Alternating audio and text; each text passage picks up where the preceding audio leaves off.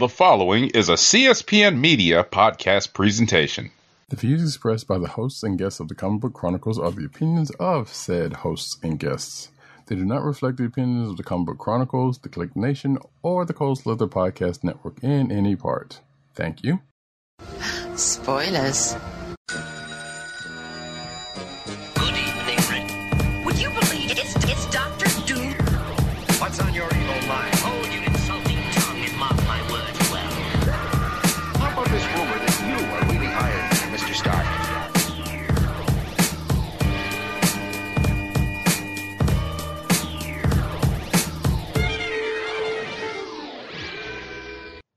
Hello and welcome to another exciting episode of the Comic Book Chronicles.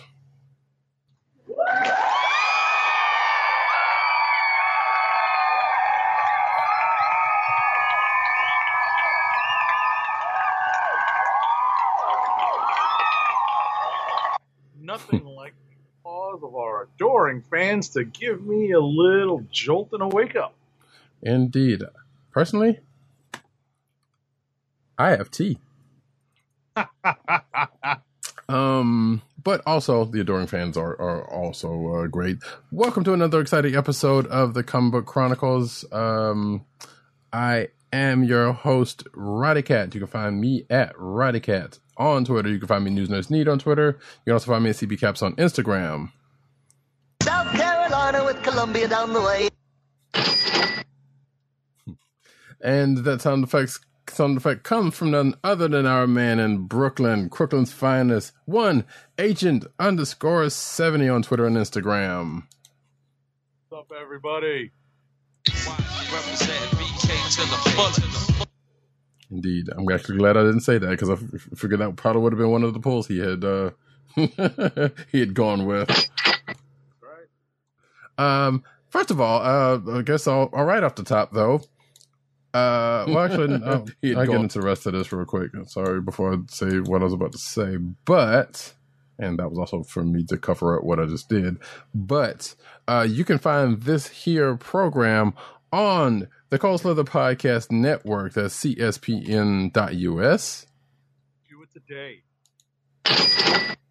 You could also find this here podcast on your podcast perusal place of choice, whether it be Google Play, Apple iTunes, Spotify, or the Cold Slither Podcast Network's SoundCloud page. And again, speaking of SoundCloud, if you're watching the show on SoundCloud, you will probably note that the episode from last week has been split into two for some reason. So I think SoundCloud was having a technical issue, and I guess for some reason it just went up that way, or it got split up that way for a reason. So, but hey, enjoy it either way. And if not, you can always, I believe the file is up singularly on the other places mentioned, or at least on. Actually, I should probably check that before I've said that thing, but it should be up on the site in one single file. Regardless, we're also recording live on the Twitter or on the tweets on the Twitches. That's twitch.tv/Comic Book Chronicles. It sounds very similar. Yeah, kinda. And your audio is kind of ducking out for some reason.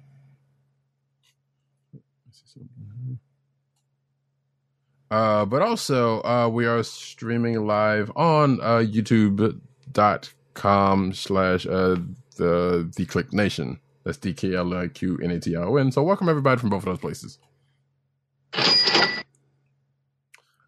We folks are going to start off with, we normally start off with the books of the week, but we're going to pivot a little early into not necessarily cinematic news, but a little bit of Mandalorian talk. But before I even say that, I almost totally forgot to mention that Happy Thanksgiving to everybody who celebrated, or Happy Turkey Day, or Happy Indigenous People Mourning Day, or something, or whatever. So people have been saying. But regardless, that's why we didn't record on Thursday like we normally did. But we said this last week. Hopefully your day was well spent and probably well fed. Hopefully you were safe, and hopefully, we all come out of this without too much of a surge, but that's probably hoping for too much. But yeah, I've got leftovers in my refrigerator. I hope you do too. Well, yeah, exactly. And hopefully the leftovers are that you have are, versatile. Let's say. You can use that turkey for a few different things. That stuffing and cranberry, you can make sandwiches, yada, yada, yada. You know what to do. Or if you, as I know, a couple of people went a little bit non-traditional and had like lasagna and whatever. So shout out. It's all good, regardless of whether, you spend the day, if you're in the U.S., being thankful. Or if you're otherwise, then it's just a Thursday or whatever the case may be. Hopefully your day was good all the way. But regardless, we are going to start off with talking about this week's and last week's episodes of The Mandalorian. We'll probably, if you want not to be spoilered, probably duck ahead to probably a good, let's say, 20 minutes. Yeah, just about. I'm going to ring the spoiler bell, but yeah, you're going to need to jump ahead because we're going to talk about 2 episodes this week. Both episodes 4 and 5 are chapters 12 and 13, respectively. Right, and usually, there's usually a spoiler tag like right before the audio anyway, which I probably should try to put on the video, but I'll think about that at some other time. So, episode 4, aka chapter 12. 12. Thank you. I was like, wait, I'm mixing them up. 1 second. There we go. So actually, I mean, this one. Like, yes, there's some things as we talked about before the show. There are some revelations that came out in this particular episode, but the bigger one is the one that is the one from this week that just dropped tonight as of this recording. But brief strokes are that after the events of trying to get his ship fixed and not that well, dang Quarians and Mon Calamari don't know. Well, excuse me, there was a Mon Calamari actually who messed up, who didn't quite fix up his ship. They use duct tape and baling wire. Like basically, there was a nautical theme going on in the ship that wasn't very much appreciated. But we go into this episode with then trying to get Baby Yoda to do a little wiring job in a space that's too small for him, and that was a very cute scene, but also potentially I was like, oh Lord, don't let the kid be shocked, and things happened anyway, but it was cute. So finally, they were like, okay, well, that's not going to happen, so we need to get the ship fixed. We're going to end up going back to a place where we've been before, which was Navarro. Where we get met with one Greef Karga and Cara Dune, which I'm just going to go ahead and put this out of the way right now. This episode would have been a lot bit better without so much Gina Carano in it, but that's for totally other reasons if you've been paying attention to social media for. Outside of that, she's good, but that's beside the point. She's, whatever. Terrible people, terrible. But yeah, so we see a fight scene. Well, we thought we were going to see, because we go back to where the armorer was, and we see I can't remember the name of that race, that are basically looting the place where the armorer was, at the end of last season. And I meant to look that up, and I totally did not. But regardless, we see some folks looting the place, and we see one Cara Dune comes in and bust up the looting racket that was going on here. And she also meets up with a new little weasel-looking friend, another species that I don't know too much about. Also, I don't know if that's new to the Star Wars series, but it looks kind of like a little ferret, a little furry ferret-looking thing. But then we get title card, and then we get to the Mandalorian landing, where it's like, I need repairs, and like, cool, you need repairs, we need something done, and they got this mission to go to this very convenient Imperial base that just so happens to be not too far away, that it needs to be cleared out so they can get the rest of the Imperial folks out of there, so that the Navarro can be clean, because apparently they've taken lengths to clean up the place. and the place looks like this is thriving so far. So, a little hesitation, but the Mandalorian agrees to go on this mission. Leaves baby Yoda with in a school that was set up, and of course he gets into a little mischief there. A little bit later on with this other kid and some. I'm assuming that's candy. I don't even know what that was. That kid was eating. Looked like a big piece of chalk. I think it looked like a. I was about to say it looked like a recolored macaroon. You know, it looked like a cookie. So yeah, because at first when he was eating it out of the thing, it looked like like a bigger version of those not Smarties, but whatever those bigger versions of Smarties, like the I can't. remember. Like an actual type of candy. Yeah, now, I actually read that to be like a roll of cookies. You know, like something that you would normally find packaged in like a to go for kids like for a their sleeve lunch of bags. Yeah, so like a 6-pack of Oreos or cookies or whatever. So sure. That's why I interpreted that particular snack food. So and it makes sense, right? So when the child has too many of these cookies, let's say. Yeah, we'll get to that in a second. So yeah, so action he has. Yeah, so yeah, so Baby Yoda has his little, but he eventually wrests these cookies, candies, whatever that thing was, from the other kid, which was kind of cute. Anyway, we go back to the mission at hand. The Mandalorian, Greef, and Kara go off to the thing with this other character from, I think, the first episode of The Mandalorian that he caught. Right. I believe he was the very first bounty that we are introduced to. Yeah.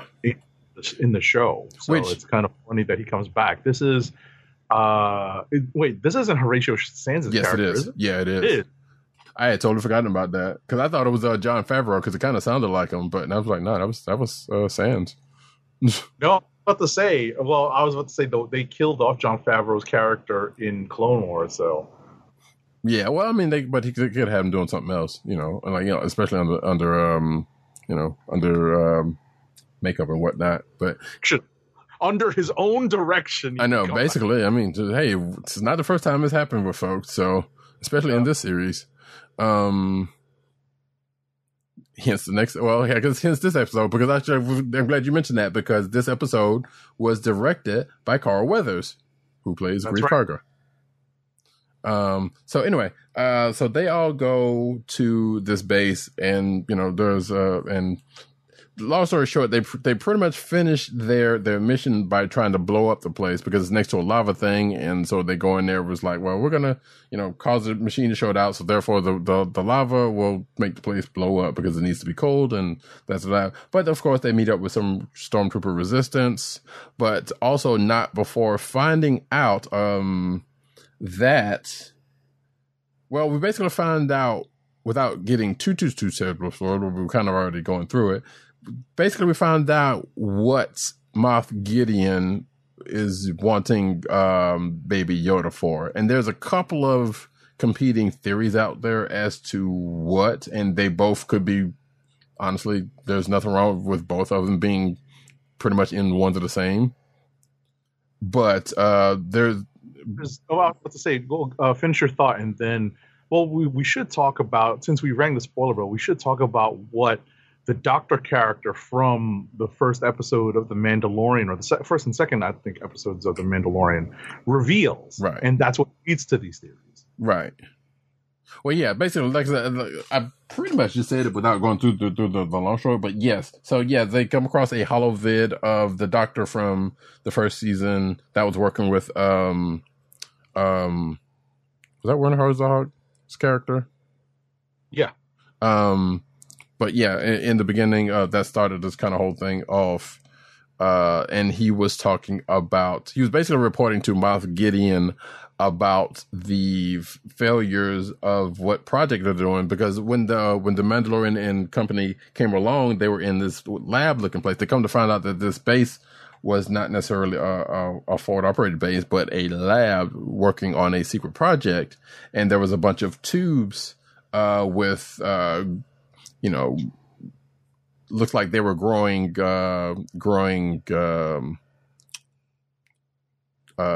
soldiers. There's been one theory out there that was saying that this could also be part of the program that led to Snoke.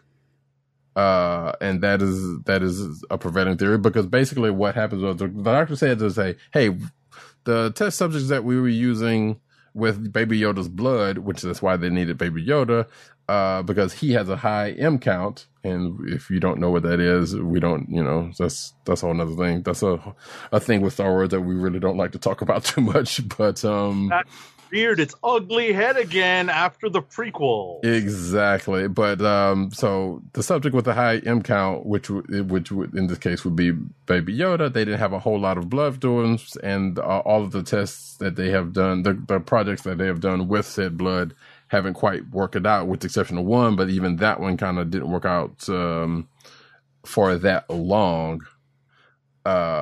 And like I said, this is leading some people to speculate that it might be, like I said, the program that led to end up Snoke being around.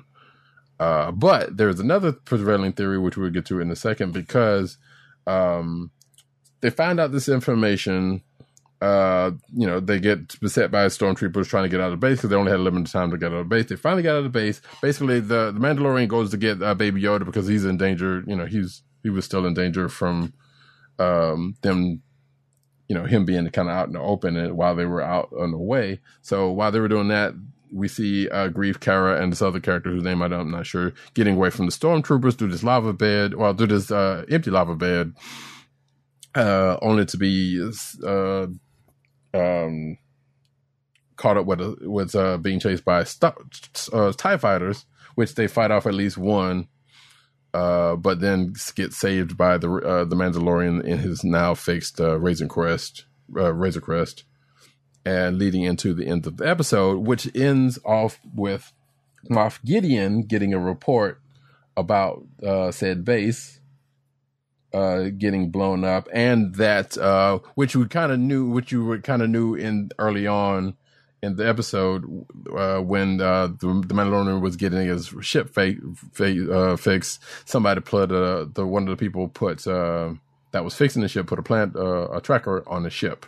So we found out that happened. We found out that Moff Gideon finds out about the base, but we also see in the background while he's getting this information, two columns of Death Troopers, which we haven't seen. Well, we have seen technically, but Rogue One, and if you've been reading the comics, then they've shown up in a couple other places. But we see lines up of Death Troopers, which leads to the other theory that, as Agent 70 said before the program, that he read the theory that they might be trying to use Baby Yoda's blood to make Force-sensitive stormtroopers, or in this case, Death Troopers, who are already dead in the first place. So, so they've already been able to resurrect folks to use as troopers. So that's what the Death Troopers are all about. But they're now trying to see if they can make them Force-sensitive also. So that is the other theory that is going along. Both could be true. So, and that's pretty much how that episode goes. I don't know if you had anything else to add on that. Only that the chase scene was pretty fun. Once Grief Karga, Cara Dune, and Mithril, the the guy they captured. Yes. It was a pretty good chase scene that evolved from speeder bikes. Once they escape, they go from being chased by speeder bikes. That's the That's the vehicle that showed up in Clone Wars that was like a proposed. It's basically a transport vehicle / prisoner transport. Yeah. The prototype toy that never made it to be a toy, but now it's been introduced into Star Wars canon by Clone Wars and now The Mandalorian. Okay, that chase scene was pretty fun. Yeah, I enjoyed that too. And somebody said it was like, there's something very. Somebody made this mention on Twitter talking about chase scenes in Star Wars they're kind of soothing. They kind of are, also, because they're just fun. Just the sounds and the speeding up and the speeders going off, and of course you have the stormtroopers that eventually wreck Right. or get shot down. Right, and the sound of the TIE fighters in the atmosphere. It's kind of yeah, like all of that, like everything about chase scenes in Star Wars are pretty great normally, especially because of the sounds.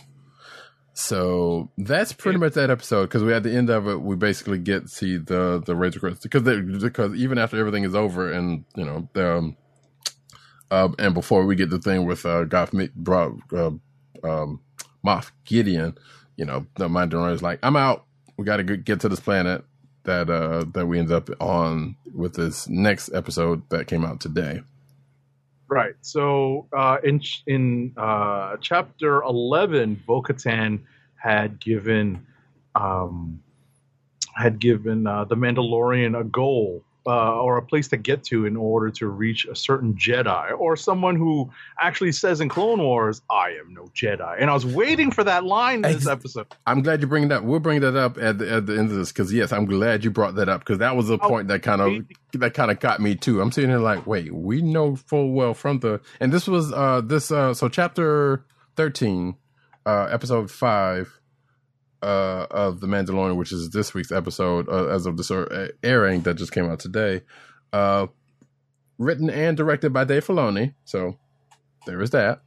Right. Shout out to Dave Filoni, the co-creator of Ahsoka Tano. Exactly. Who shows up very early on in like we don't even get any build up to it. She's like, no, here we go.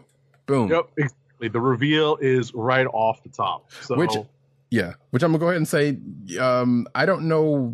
So in Star Wars video games, particularly the Old Republic, there's classes of Jedi and Sith, and I'm just going to say, for those who know that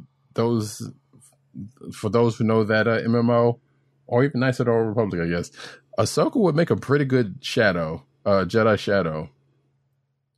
Even though I don't think that was technically what she did, because obviously we know her as being pretty much up front in the battle, most of the time. But regardless, we see her, in the shadows, taking out some folks trying to find her in these very spooky looking woods.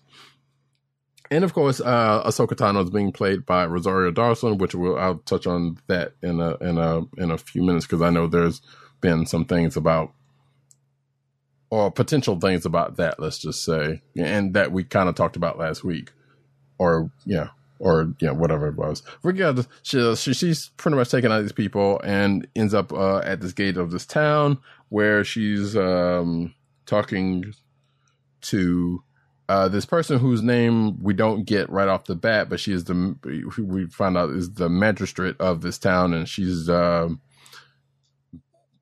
you might say she's holding this town hostage, I guess you could say. Ahsoka's looking for some information from this person. This person's like, how much is that information worth? These people don't mean anything to me. You might not, don't come around here no more, basically.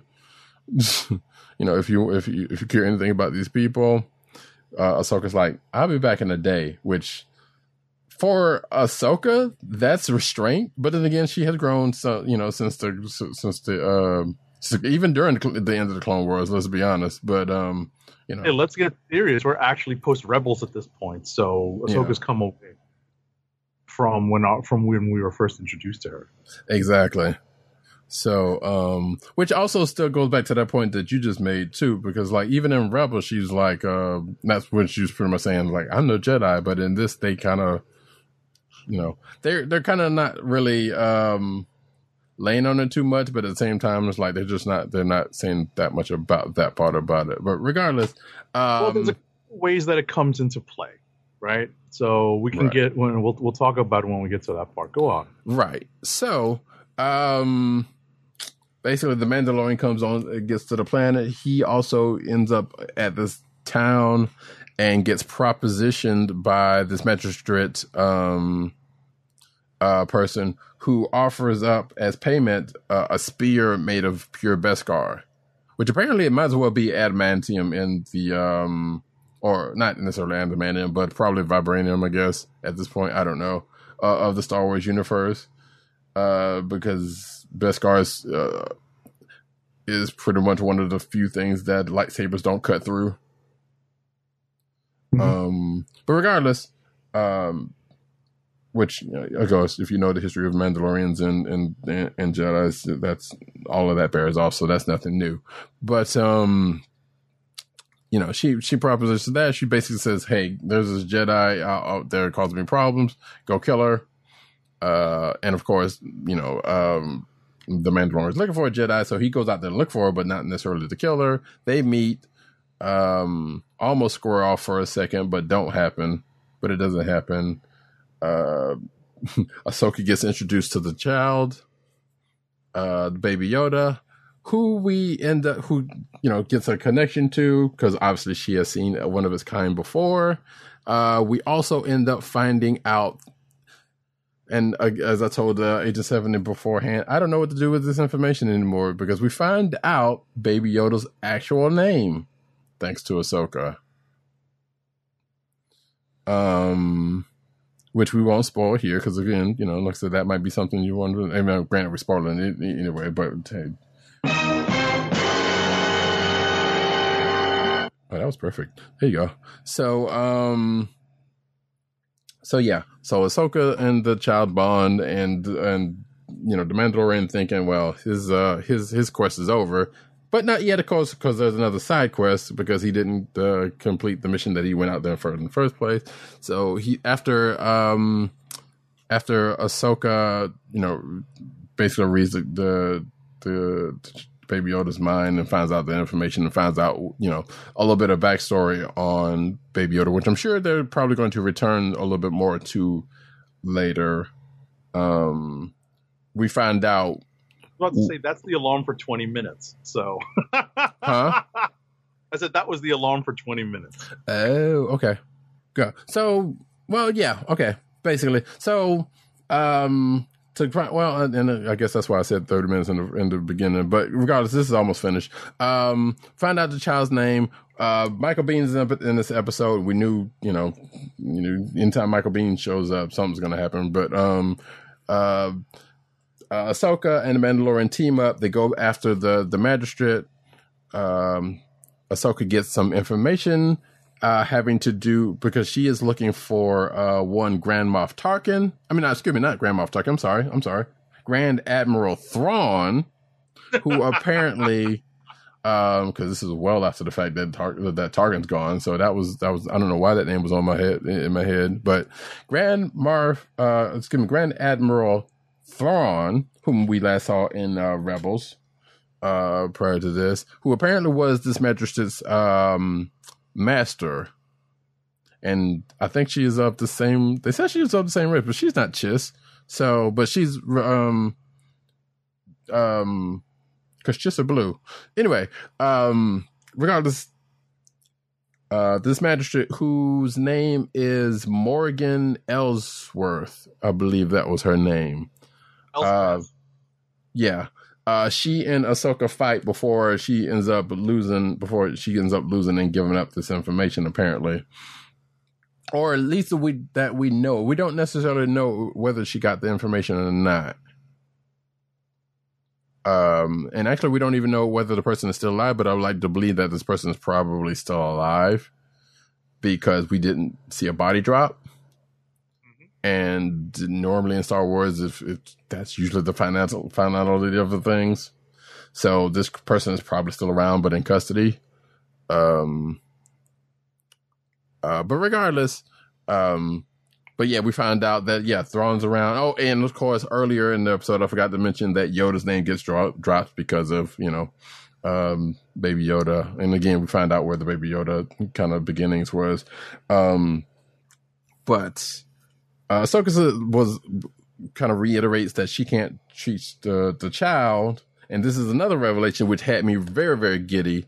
To the Mandalorian, she basically says that, look, I can't teach him because he's imprinted on you, and, there's a lot of fear in him, and I don't know if he wants to go down that path. So she's basically telling him, you need to go to Tython, which, if you know your Star Wars lore, is a name that hadn't been dropped in a minute, and just the aforementioned Old Republic especially.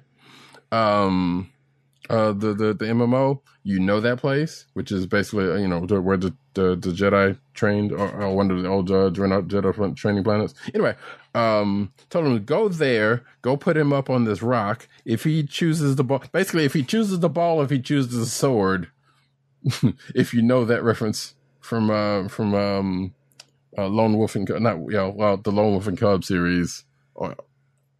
Wait, speak up, because did your mic on? Yeah. I'm here. I've just been very quietly listening to Roddy Cat have fun talking about The Mandalorian. I love this episode. This episode was so damn good. I loved it. Plus minutes. I'm sorry, but this episode was really good. Cat, just go. That's why I interjected with the timer, because we were joking about how much time we were going to give to this. Right. So, you covered most of the points. Is there anything else you want to touch on before I just go through a couple of my notes? Just that, like I said, Tython, she told him, if he chooses the way of the Force, then so be it. If he doesn't, then, he'll have to go there, put him on the thing, and Baby Yoda will make the choice of which way he wants to go. Because she was basically early on in the episode was like, yeah, she can't teach him, and it's best that he just got rid of. Just forgot that he even has the Force. But but Mandalorian was like, well, this was a quest, and that was pretty much. He thought that was the end of it, but that ended up not being the case, and that's it.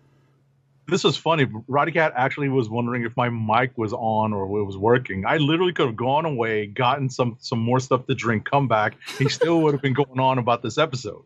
No. But in any event. Well, if you had gone away, yes. But, I mean, that's a whole, I was seeing you going away. Sure. As far as this episode goes, and, and in conjunction with the last episode,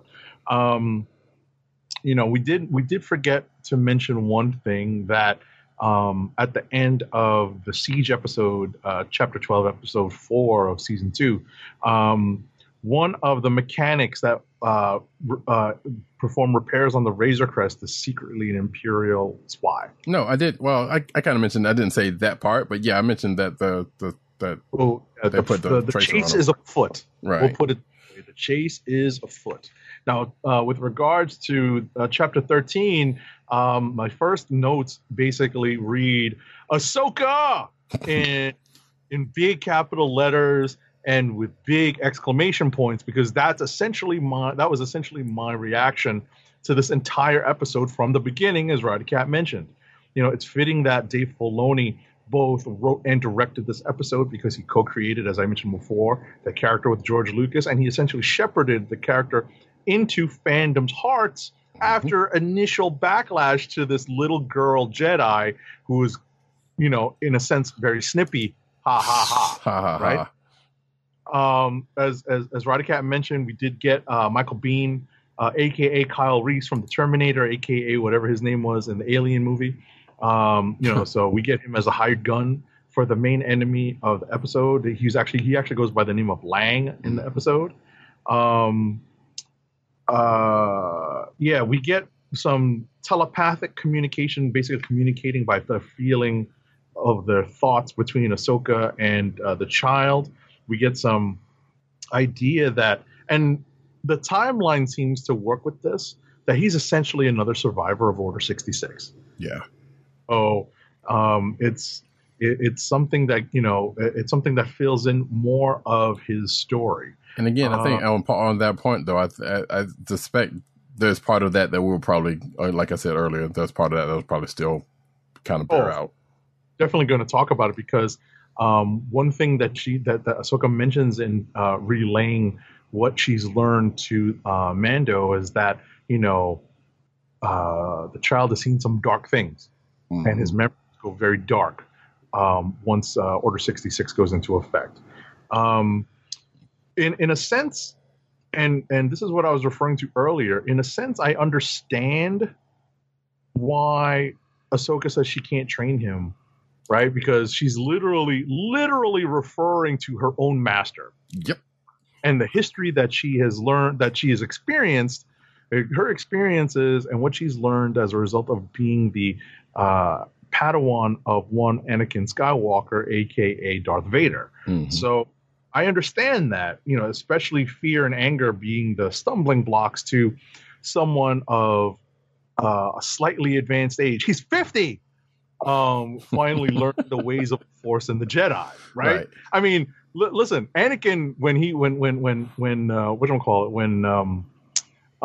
Qui-Gon Jinn picked him up out of slavery and basically emancipated him from Watto on Tatooine. He was already considered too old by the Jedi Council. Right. You know, the child is 50, so he's he's going to be too old for Jedi training. And admittedly, I thought that was going to be the thing. Right, I thought that was going to be the thing right there. Because she was like, he's too old. I thought she was going to reference that. I'm like, no, it was the other thing. Okay. Exactly, but but it's like he's already established the fear and the anger, in his 50 years being alive, and he's already been trained apparently by some masters on Coruscant in the Jedi Temple.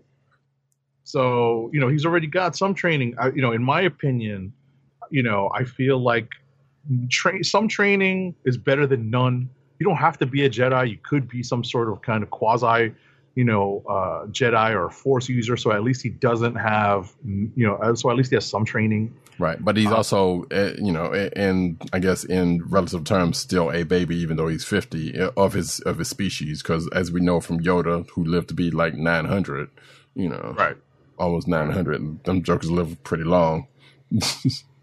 Right. Roddy Cat mentioned Morgan Elsbeth, the magistrate. I'm glad that she's apparently not dead, right? Because she's played by Diana Lee Inosanto, and if that name I hope she shows up for anybody, the Inosanto family name, if that rings a bell for anybody, she is the daughter of Dan Inosanto, who was a student of Bruce Lee. Bruce Lee is actually her godfather. Right. So I'm glad you brought that up because I did not know that at the time because I went to look. I went to look. I'm like, all right, she's badass. I like her. Who the fuck is she? So I went to look her up. I'm like, oh, that makes a whole lot of sense. Yes, it makes a lot more sense now that the character she plays could at least go a few rounds with Ahsoka. Mm-hmm. So yes, So hopefully she will show up again. Right. A couple of more things before I wrap up my thoughts on this. It was very cool to see Ahsoka, Rosario Dawson, use her Shoto lightsaber in the reverse grip. Yes. To take Elsbeth, because that's really one of the trademark things that was introduced to a lot of mainstream Star Wars lore. I know part of it. I know some of it was in the video games, but we never really saw that style of swordplay until Ahsoka in the mainstream. So it was nice to see Filoni and the stunt directors really embrace that as part of a highlight of the duel between Ahsoka and Elsbeth. One of my side notes is that I guess you need Star Wars money in your budget to have proper orange skin makeup. This is I'm taking shots at the Titans because they couldn't do that for Corey and Starfire. Shots fired. Well, it also helps that Rosario Dawson being closer in shade to what Ahsoka would be, naturally than, let's say, which I guess I'll go ahead and bring this up here. I would suspect that that's partially part of the reason why it's Rosario Dawson playing the role and not, Ashley Eckstein, who is the voice and soul of Ahsoka Tano. Still would have to slap on the orange makeup. Well, that's what I'm saying, though. But it's easier to do. Right, it's easier to do with Rosario Dawson being browner than. That's funny. But no, in all seriousness, I was just glad to see. I was like, wow, they really made her look good. Right. And speaking of Ashley, not that she already didn't, but yes. Right, but in terms of the makeup job, right? Just in terms of the overall makeup job, I thought that was really well done. Mm-hmm. I love Rosario's voice. I feel like she was softening her voice slightly. Yeah. To closer match what people expect when they heard Ashley Eckstein speak on Clone Wars and on Rebels, but as soon as she started talking, I still had an echo of Ahsoka's voice, of Ashley Eckstein's voice, in my Right. head when I heard her talk. There seemed to be a little bit of the cadence there, but just a little bit more kind of understated than what we know from, how Ashley Eckstein does it. But yeah, I like you was kind of there also. I was like, yeah, you can kind of hear shades of it, but it was also different enough to, to be like, okay, yeah, it's a little different, but still it's there. Right. So that's that. Those are my thoughts on it. I was happy to see. There's definitely, we definitely did not go far from the Western motif, that Favreau has instilled in this series. There are definitely a couple of face-offs / duels. There's definitely some samurai motif in there as well, which is what the Western stuff draws upon. Mm-hmm. So this was very much an entertaining episode, and as Roddy Cat is said earlier, he stressed earlier, this was a really fun episode. I watched it twice. I'm probably going to watch it again. I didn't watch it twice, but because like I told you beforehand, I watched it earlier today. But yeah, I'm probably going to watch it again also. Right, because you watched the two back to back. So I watched this episode twice. I watched it once. I watched it once over lunch and literally once over dinner. While I was warming up my Thanksgiving leftovers, I watched this again before I came up to start preparing for the show. Right. So yeah. It's like I said, it was a great episode. Hopefully Ahsoka will show up again. I feel like, and maybe this is just me projecting, I feel like her last, when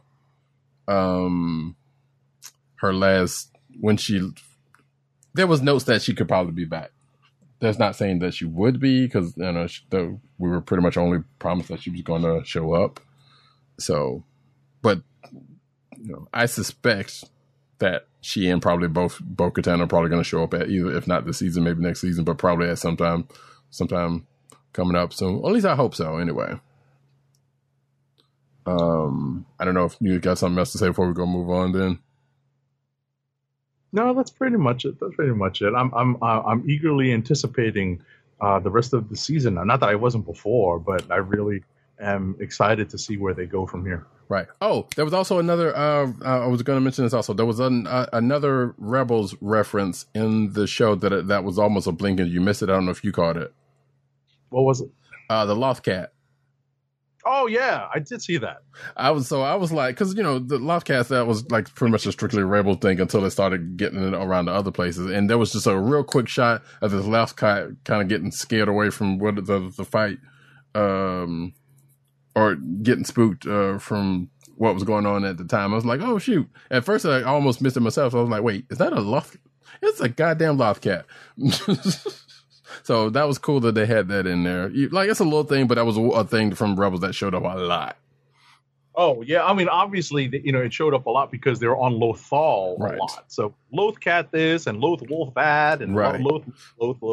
But it's also shown up that, yeah, exactly. And that was one thing that's kind of was normally restricted to Lothal, but it has shown up in other places on other planets also for various reasons. Like this one, because this was not Lothal. Yep. So that being the case, we're not 100% sure where this is in the galaxy. It's definitely Outer Rim, but Lothal is supposed to be Outer Rim as well. So I mean, and there's not necessarily saying that somebody could have just got one from Lothal, or they could have gotten them, and they've been other places. We just know we've seen them on Lothal strictly. Right. That's when we were introduced to them. So at this point, it's just a nice little Easter egg. I did see that. That was funny. Mm-hmm. All right, so now we are going to move on to the comic books of the week. We don't necessarily have a transition because we don't normally transition like that. But I'll just hit one of the comic transitions. Oh, perfect. That's good. We said we were going to start off with the X of Swords stuff, aka Ten of Swords, which is the last, I guess the last chapters of this said trilogy. I mean, it's not said trilogy of this event, excuse me. We're going to start off with X-Men 15. If you want to go ahead and take that one. Sure. X-Men, this is X-Men 15, it is X of Swords, Chapter 20. We are in the home stretch of the big crossover. Just give me a minute to scroll down to it, and I will tell you who is among the creative team. So, of course, this is written by Jonathan Hickman. The art is by Mahmoud Asrar. Sonny Go is the color artist, and it is lettered by Clayton Cowles, and Tom Muller is responsible for the design. And I mentioned Tom Muller because this episode is chock full of data pages. As well, the last three books definitely have data pages galore to help us fill in some of the little gaps that come up as the storyline wraps. So this issue basically revolves around the last duel in the Ten of Swords series between Annihilation, aka Genesis, Apocalypse's maybe not quite ex-wife, maybe estranged is the best way to put it. Yeah. So and Apocalypse himself. While they are in the midst of dueling it out, the Quiet Council is debating on what to do with what Cyclops and Jean Grey have learned when Cable reached out to them in a telepathic distress call last issue or a few issues ago. So the Quiet Council is debating, and it's great. It's really great to see the government and the politics that the X-Men set up on Krakoa really be expressed the way we thought it would be. There's such a big table. There's such a diverse group of characters and mindsets and attitudes represented on this council that we really do get a lot of the different points of view on both Krakoan self-preservation as well as trying to mount a rescue mission. Right, and I think they touched on a little bit of that in one of the data pages and that about the differing personalities in there. Exactly.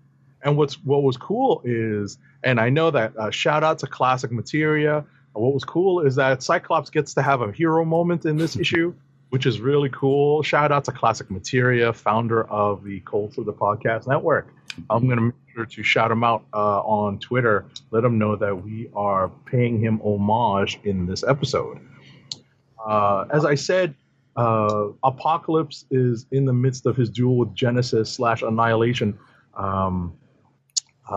Quick footnote, it's weird. It still kind of bothers me that there's a bunch of repeated names or names that are used in other kind of famous parts of Marvel history and lore that are kind of repeated in Ten of Swords, like the Twilight Sword and now Annihilation. So it makes you pause and be like, no, that's not what we're talking about. We're talking about something else. Exactly. And before you go any further, let me put this in here real quick. So while the Quiet Council and everybody was chatting about and Cyclops and Jean was telling them their plan, this was without the knowledge of what is going on or the full knowledge of what's going on in all the world, because they only know from what Cable told them before he got cut off by Saturnine. Right. So he only told them that things were going bad at the time, but they didn't know about the fact that things kind of got evened up. Yeah, they didn't know about Gorgon basically taking one for the team, taking out a whole bunch of people to even up the score. Right. So, as we get down to that duel again between Apocalypse and his estranged wife, Apocalypse finds himself with the upper hand, but doesn't want to deliver the killing blow and objects to Saturnine.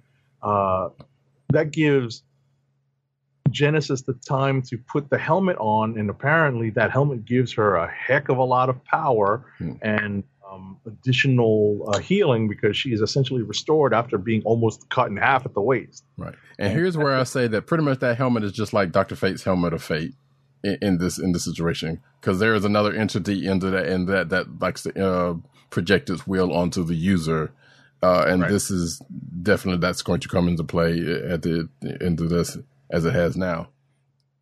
So that brings us to Excalibur number 15. If you want to start this one. Sure.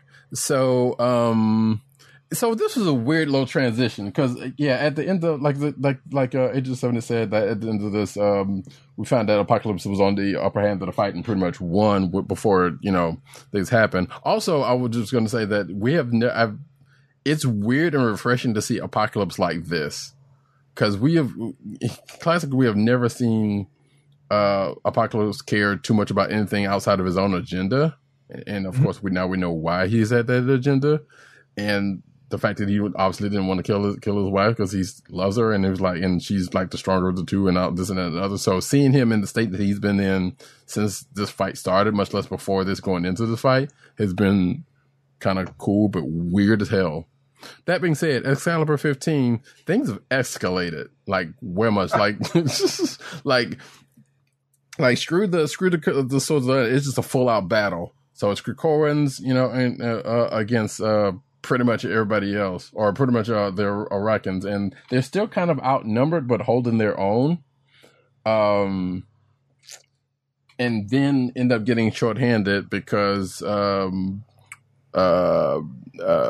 let's just say the married couple that is Doug and Bay ends up Bay, which is a funny name for that person, but still I'm sure that was intentional, but Bay comes and takes Doug away from the battlefield for whatever reasons that we don't know at the time, while this full-scale battle is pretty much happening, with her people and the Krakoans. And meanwhile, also, they're like, and before this even happened, it was like, everybody's fighting tooth and nail and doing their thing. And it's, the battle starts turning away when Doug, not that Doug wasn't necessarily a deciding factor, but, it also takes another body away from both sides, which again, the Arakans, they're still pretty much had a couple other people more than the Krakoans at this point.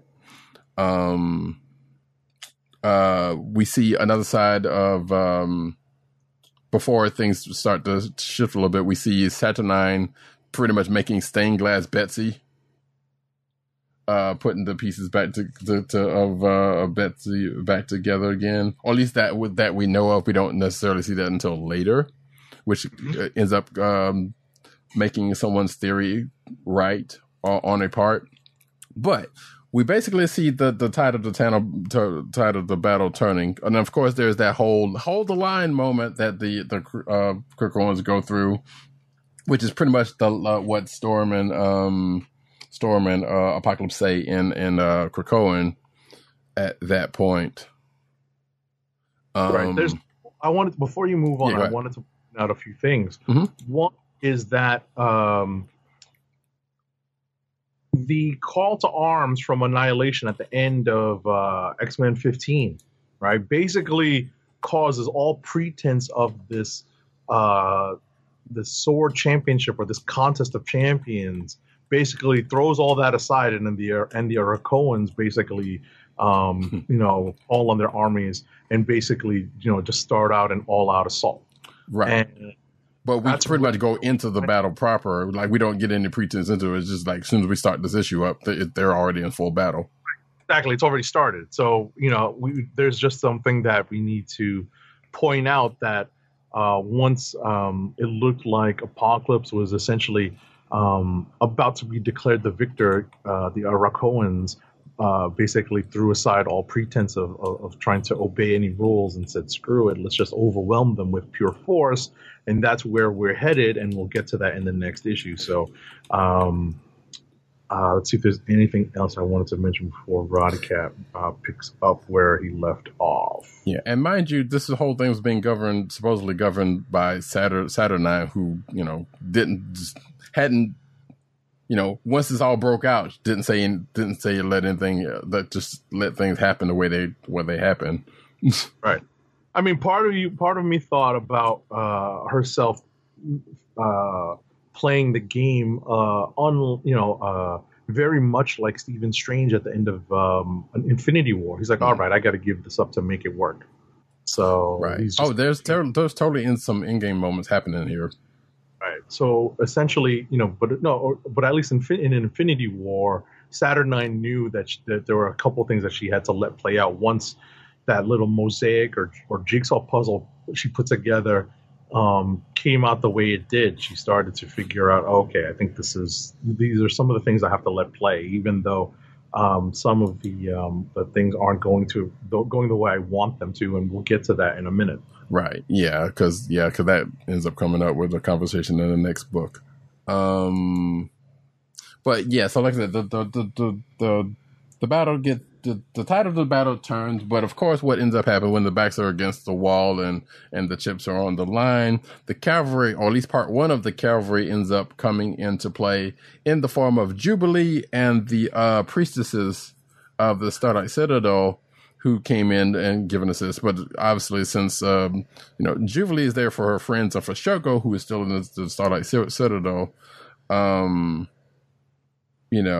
kind of comes in, and the priestesses are there to defend the Citadel. So, after they kind of come in and do their part real quick, they kind of split off, and Jubilee's with the rest of the Krakoans, and the priestesses kind of clear a path to the Citadel. But then this is when, before going into the next book, we get, I believe that's in this book actually, we start seeing that's in the next book, but we start to see where the cavalry comes. Before the cavalry comes into the next comes to the rescue in the next book, because we start to see shades of Cyclops's and Jean's plan, or at least little bits of it anyway. Also, you need to mention, we should mention that some of the Arakoans don't want to partake in this. That's correct. And yes. Some of the sword bearers decide to go off and do their own thing and do not wish to be part of this battle. They thought they were in for a contest of champions. So, right. It basically stopped being right. Honorable enough for them. So some of them left. So yeah, it kind of did even up the field a little bit more. Right. So they beg off from the fight, but as Roddy Cat theorized, and it became more and more obvious as the series went along, one of the intended byproducts of this crossover event was to restore a mainstay of the X-Men corner of the Marvel Universe, and of the Excalibur title, which we will get to that in a second. And actually, that's probably. Go ahead. Yeah. No, I was about to say I was leading into what you were going to say, because that's where this issue ends. Right. And actually, shout out to Devon Gloom for that one, because he also definitely, I think that was probably more of his part of the theory than mine was. But yes, I was kind of with him with that, so I can't really take full credit for that one, because we were kind of both in a similar place on where part of this thing was going to go. It didn't happen. It didn't happen in the way we thought, though. Or fully in the way we thought. I was to say, according to like the few notes I had a chance to jot down, nothing goes the way we thought it would. Right. Similar to an issue, another comic this week, Daredevil number 24. But getting back to this, it was always in the back of my mind because of the fact that the head writer the writer responsible for the Excalibur title was collaborating with Hickman on doing the story, that Howard. So I always suspected that, and especially with the news that Betsy Braddock was taking over the title, that the actual, and I'll mention it now, the Captain Britain Corps might be resurrected at some point. Right. Which was pretty much part of the theory. Exactly, and that was part of the theory, and that's what essentially I was getting at when I said this was one of the byproducts that were intended, much like increased toy sales after Marvel Superhero Secret Wars. Right, so we have to get to a point where we bring back Captain Britain Corps. That's the story. Yes, the part that's near and dear to Agent 70, of course. Of course. We need to do this, so let's do this. So so at the end of this issue, we find out that Saturnine was indeed putting the pieces back together of Betsy.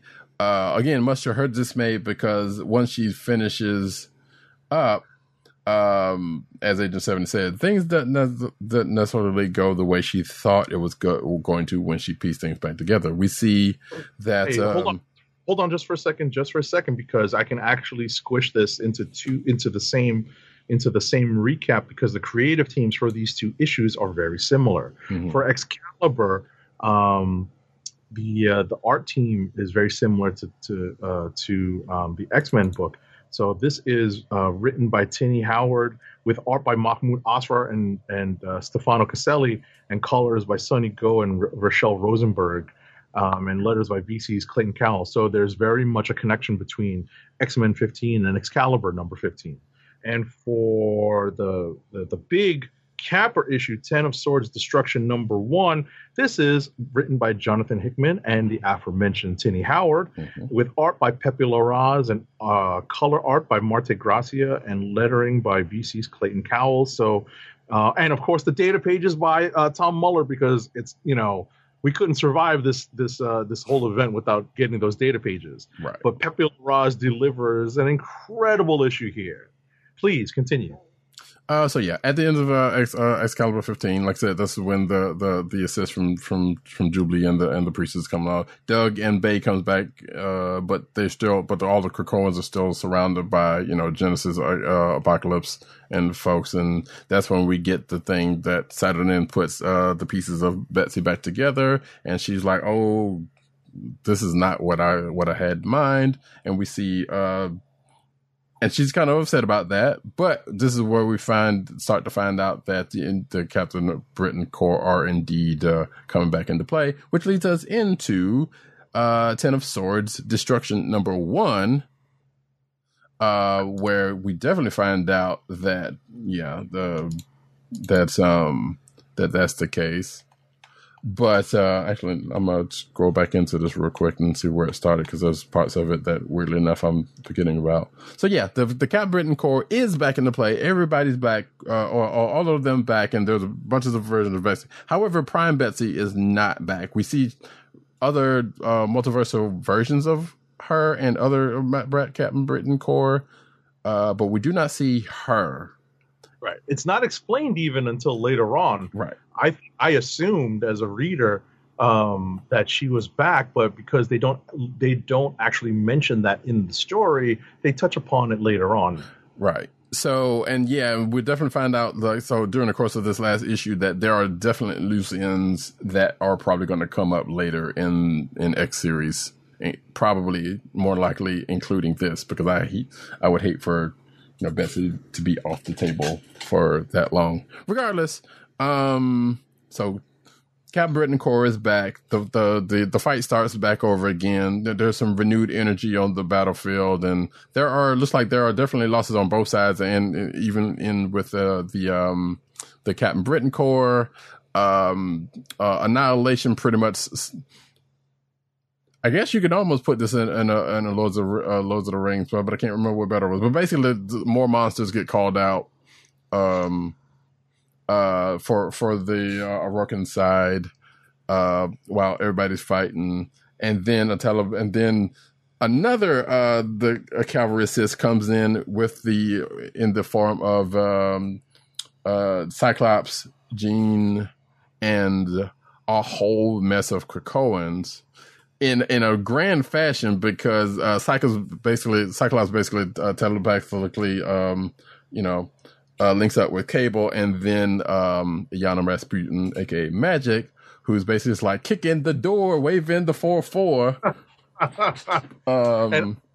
And honestly, I'm going to ring. I'm definitely going to hit a particular sound effect here, because it did strike me as a little corny, and it was definitely funny. Yeah. But we found out who the 10th sword was. Yes, or more in this case, what the 10th sword was in the case. Right, and what it is the peak, which is the vessel for sword. Mm-hmm. Okay. I was like, okay, fine. You got me. Right. Yeah, because we was wondering, because we had been wondering a few different times, like, wait, they only had 9 swords and you know, but apparently those 9 swords was able to get them to the point and get in there. So I was like, and we knew the peak was around because we seen, you know, we had been reading Cable, even going up into, getting into this event, when that, or going up to and getting into this event, but we weren't really sure what the peak had to do with anything. Actually, kind of much like the Captain Britain Corps, but we knew at least the Captain Britain Corps had more of a tie to, you know, where things was than the peak, you know. So anyway, magic opens up a big ass portal. The peak comes out and just rests right on top of the Starlight Citadel, and you can almost see it go ting as the 2 points meet. And then a whole mess, pretty much looks like almost everybody, as I say in my notes, like, it's a party and pretty much everybody came, including Dupe. Cause you can see, like, it started raining down mutants, Krakoans. Even Gwenpool showed up, so. Even who? Gwenpool. Wait, okay, and was that one the one I didn't see? Oh yeah, you're right, I do see her. Yeah, I'm looking at the page now. And yeah, because we had seen her like show up in Marauders one issue. I'm like, what is she doing here? She's not even a mutant. You know, so that's weird, unless she is now, and we don't, you know, it's something we don't know, because, you know, but as far as we know, she's not a mutant. But yeah, it starts raining down mutants, and you know, the battle just continues to go, and you see a bunch of really nice pages of the or at least the couple after that, or at least the one after that, where you see, you know, various people, you know, various groups of people in battle, almost in a cinematic fashion. Mm-hmm. You know, it's a pretty damn good fight, and of course, and then it falls back to Apocalypse and Annihilation, who apparently Apocalypse got his sword fixed because it was broken in Excalibur 15. So that feels like a continuity error. I don't know, or maybe it's that just the shard, and he's just depicting it differently because it's not the full kind of sickle.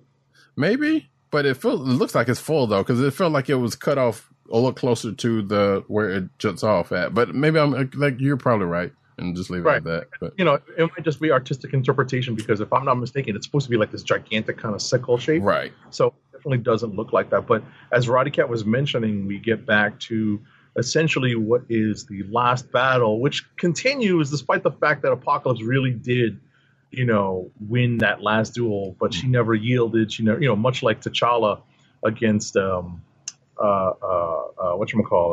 Killmonger, he never yielded. He did not die. Mm-hmm. So they continued to battle, and the Annihilation mask is still on, and what she uses, you know, with the mask is to bring in even more extra dimensional beasts. Just pretty much let Nebula Raz, you know, go to town, summoning all of Darker Amenth, all of these wacky places that Tini Howard and Jonathan Hickman came up with during this event. And so we get lots more supernatural stuff, kind of Cthulhu stuff, some kaiju stuff, mm-hmm. You know. It's pretty wild, and at the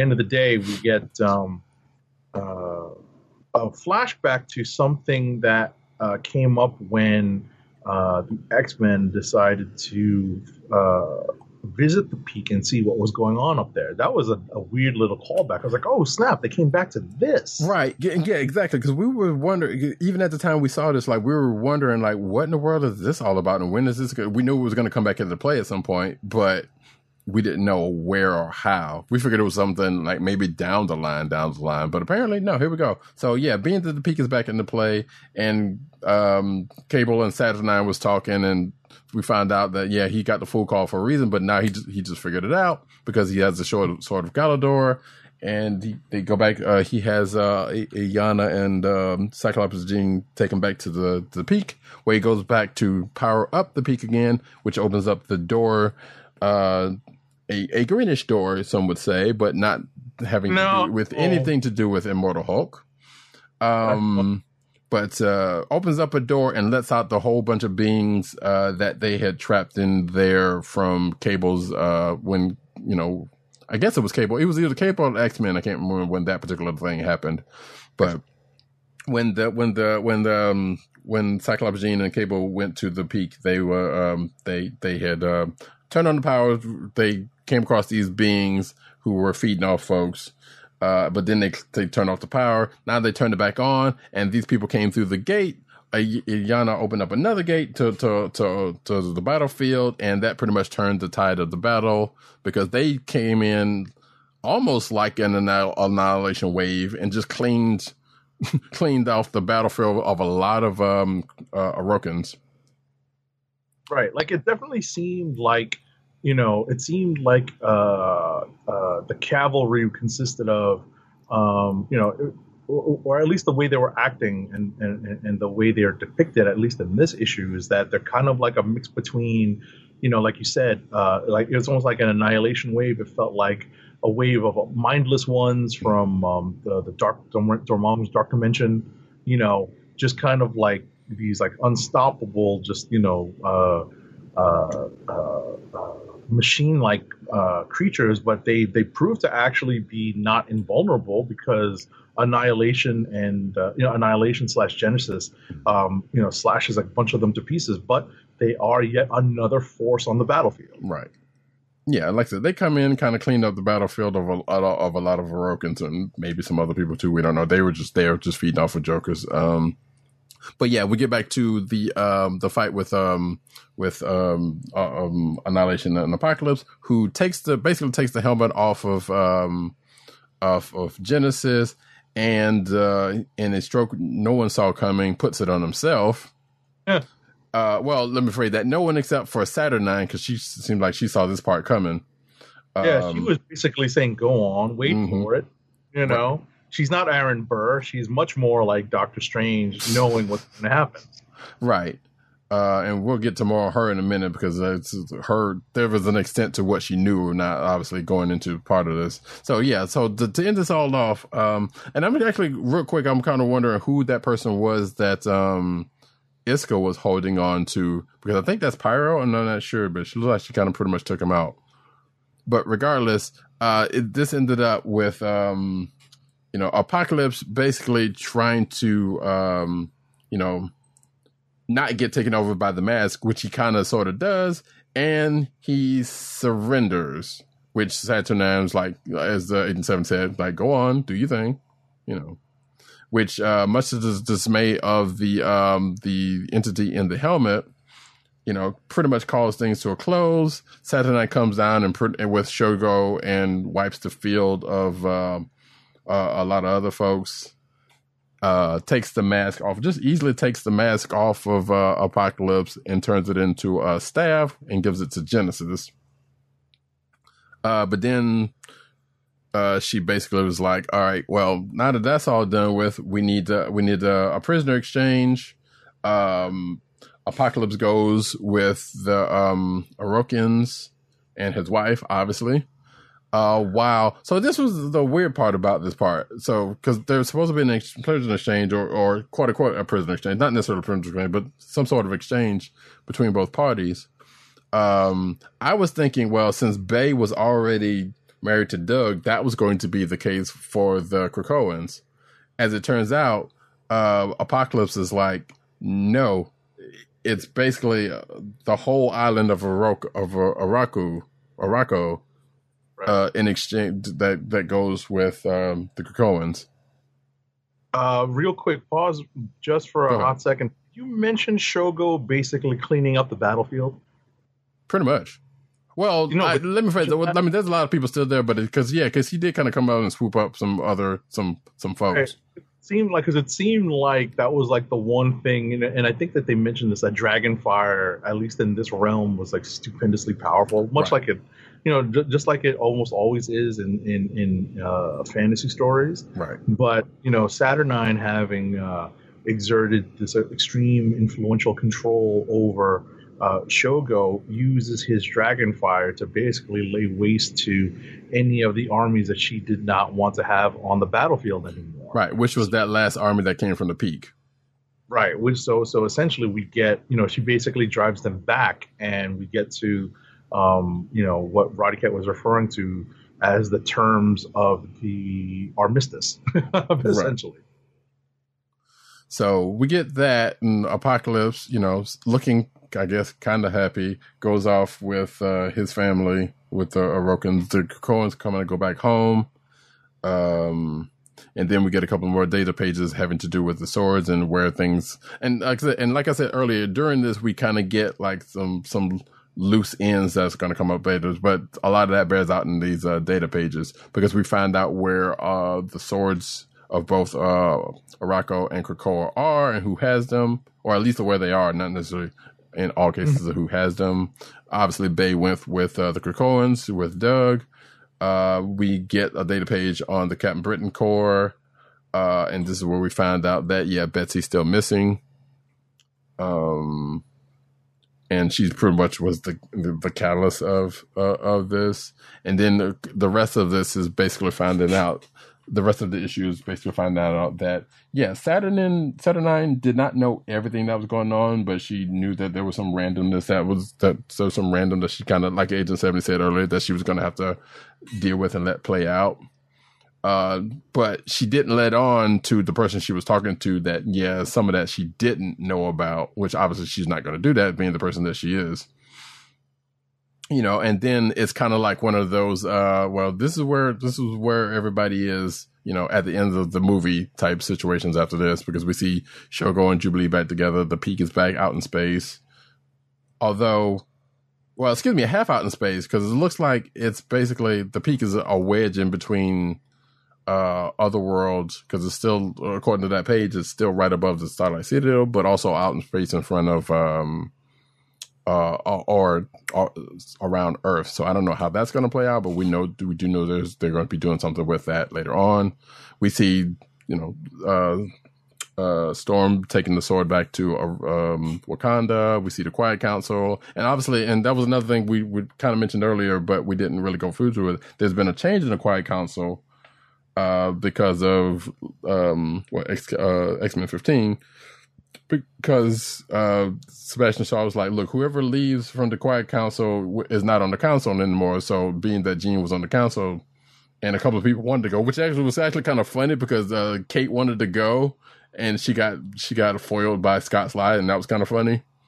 But now I guess Jean's not on the council anymore. So, and there's basically some changes that's going to be afoot in Krakoa, I guess.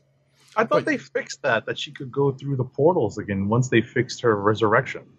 Well, see, that's just it. But she didn't, I think that was the implication, because when Scott was like, but we're going through a gate, and she's like, oh, shoot, so I don't know if she's leery about it, though, or that hasn't borne out yet. So we don't necessarily know. Supposedly, yes, that did get fixed because of her resurrection, but apparently she didn't think about that, when this came up, because otherwise she would have said, well, wait, that should have been taken care of. Even I was taken aback by that just a bit. I was just like, why couldn't she go through the portal? Right. Right. I was just like, that was funny, but I was like, wait, exactly. And I was thinking that same thing. But I let that one go because they want to keep her on the council. So, right. And Nightcrawler was kind of a similar situation, because Jean was like, no, you need to stay because you're the soul of the group, and, this and that and the other, which I was like, because even Nightcrawler was like, I'm kind of ashamed. Like, why no one invited me? This is about swords, and nobody invited me. And, that's the thing. One was king. I was like, wait a second. He's like one of the only dudes that actually walks around normally with a sword. Exactly. And loves that shit. A sword tournament. So, right. He would have cleaned house.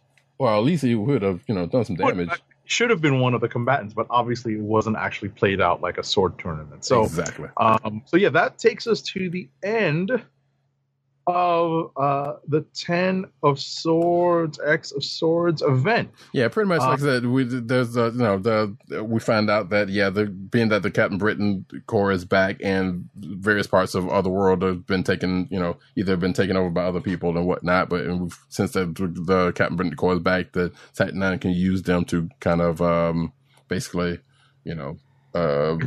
as her army, yeah, in other places, and she's alone because she just still didn't get Brian. So, and yeah, like I said, that pretty much ends out this note. But apparently, like I said, I feel like that there's going to be the loose ends that come out of this are going to come back into play, probably even including that, at some point. Oh, definitely. But yeah, that's it. All 22 chapters. It's a wrap for Ten of Swords. Mm-hmm. So, as I said earlier, it definitely felt the closer we get to the end that, one of the main things they wanted to get out of this Marvel editorial, and Hickman and Howard really wanted to get out of this, was the reestablishment of the Captain Britain Corps, and that particular dynamic between Saturnine and the rest of the realities. So, and Otherworld being a player. So, and reestablishing Avalon in that corner of the Excalibur part of the Marvel Universe. So they definitely established that. They took an entire 22 issue series to do it. Right. Which is weird because you would that seems like something that shouldn't have anything to do with some of this other stuff that's going on. But yeah, that was pretty much a relatively major part of this. And I guess it should be worth reiterating before we move on that, yeah. So Saturnine was thinking that once she put the pieces back together, I'm thinking her plan was, this was either her way to get Brian back as Captain Britain, because as folks know, well, folks may or may not know, most of the Captain Britain Corps multiversally are either versions of him or something like. But now that Betsy has the mantle, and once she finished the picture, she realized that was a catalyst for all of the Captain Britain Corps pretty much being other multiverse versions of her instead of Brian, which of course, didn't sit too well with Saturnine. Because she hates Betsy, one, and she wants Brian for other reasons than to just be her champion. Right. I mean, I understand. I definitely understand the editorial edict and what they want out of this story. And now better than when the story was first solicited and when it started, because I freely admit not being very attuned to or being very familiar with the Excalibur corner of the Marvel Universe. So if they were going to reestablish it and introduce it to the widest possible audience, then this is the way to do it. Right. So, and it's questionable to what end. Sorry. No, but I understand that in the sense of marketing, in the sense of exposure, and in the sense of getting something like this to establish a less well-known part of the X universe. So right. I better understand that now, because for a lot of people, I don't know if you had this same experience, but definitely anecdotally, I had a lot of people ask me about Ten of Swords and whether or not I was going to stay on for it. Right. I think I know where they're going, and I suspected this at least to be the case. And obviously, we knew that they were going to have they were going to lead with a very strong emphasis on the Excalibur elements of the story. The traditional Excalibur elements of the story that I'm not that familiar with, but I was willing to let that go. And that's what I relayed to people that asked me. I said, it would help if, it would help that myself and them as readers of this new story, if we were at least a little familiar with the Excalibur corner of the universe. But I don't think it's earth shattering that we don't know much, because they're just going to explain it to us. But now we know more about why they decided to do a 22-page a 22-issue serialized story about setting this up. Well, see, that's where I come from the other side of this, because I do have some familiarity with it. Having read Excalibur originally back in the day to a certain extent, but it's still not a whole lot, because obviously Captain Britain kind of was his own thing, and there's been Captain Britain books and been associated with other folks on that, but it has been less of a player in, I guess, modern times, recent times, and even so much that when they killed them off. But Yeah, I wouldn't. So me going into this was thinking, well, like, okay, this is a weird side note, not necessarily the main crux of it. And this other whole thing with Arakko and Krakoa being the main thing, and that the Brent side was just kind of like a little side chunk that just so happens to spin off on this. But yeah, it seems to be that was more of a focus than originally I gave it more credit to. For one thing, and again, I still go back to say real quick that like to what end though, because you don't go and do an event like this and make this a focal point for no reason. Like it doesn't matter, marketing aside or anything, you don't just reestablish this thing if you're not going to get some use out of it some kind of way. And I'm kind of curious as to what reason and to why. Because that's just a real big thing to kind of like, yeah, here's this whole thing. We brought them back into play and not do anything with them. Well, I think they're at the very least trying to put more focus on the Excalibur corner of the universe. Mm. And I suspect that is, one of their primary goals, but I'm willing to see where they're going with this, much the same way, I think that's what you're getting at, which is that can't be the only reason. That can't be the main reason. That definitely can't be the main reason. Yeah. I want to say it's one of the main reasons. It may not be the number one reason. So I don't know. Like I said, there has to be something bigger in the thing for this, and it may not be. I could be wrong about that, but like that's a weird thing to have to hinge. Let's say half to a good 3/4 of an event, especially in the X-Body universe on, this early on also. I was about to say, I think other than them bringing Arakko into play, like land-wise, right? To kind of bring the two together. I honestly think that was probably Hickman's side of the deal. I think Tini Howard's side of the deal was to give her a lot more of the old Excalibur toys to play with. So perhaps that I think is the some of the main takeaways from this, and obviously that Saturnine is going to continue to be a pain in the neck for the X folks. So right. We'll see how this all plays out in the aftermath. I think there's a couple of kind of like official, quote unquote, official aftermath books in the X books for Ten of Swords now that it's over. So right. We'll see how this all plays out, because some relationships have changed. Some of them have been altered, irrevocably, and some of them have been born, and some have been born anew. And we've got a character that's running around with Doug, Cypher.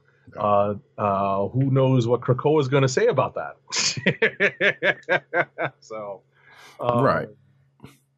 We shall see. And it wasn't even the person that I thought it should have been, or could have been, and should have been. But that's a whole other thing, on the side of that. So yeah, so more on that, and yeah, we're now going into the Reign of X part of the X universe, coming into coming months, especially at the end of the end. We got news on that later on in the book. So let's get on to a couple more books before we can kind of push this along a little bit more. I guess let's go ahead and do the other event type thing real quick, if you want to, in Amazing Spider-Man 53 LR. Sure, go ahead. So we basically find the Order of the X. I'm sorry, I'm still mixing this up. Still in Ten of Swords. Yeah, I know, right? Let me clear that off. So, Sin Eater versus Morlun pretty much goes the way that, well, one, you expected it to, but shouldn't have happened, because Sin Eater pretty much sets out dinner for Morlun, who takes the bait. They have a little scuffle, but apparently Sin Eater comes out on top of that for some reason, for whatever reason. And now Morlun's back in the picture for some reason. But then it cuts to Doctor Strange and the Order of the Web, as I was trying to say, that are in Spidey's astral place looking for him, and they run into a little business with some with some Spidey foes, which actually, so we knew one of them was the Kingpin, and they said that expressly. Who was the other one? Was that the Rose? Do you know? It seemed like a combination of a couple things, because it looked like a doppelganger with the extra arm, so It's hard to tell. Yeah, so I couldn't figure out who that was, but regardless, they're there in the fighting for demonic versions of Spidey villains.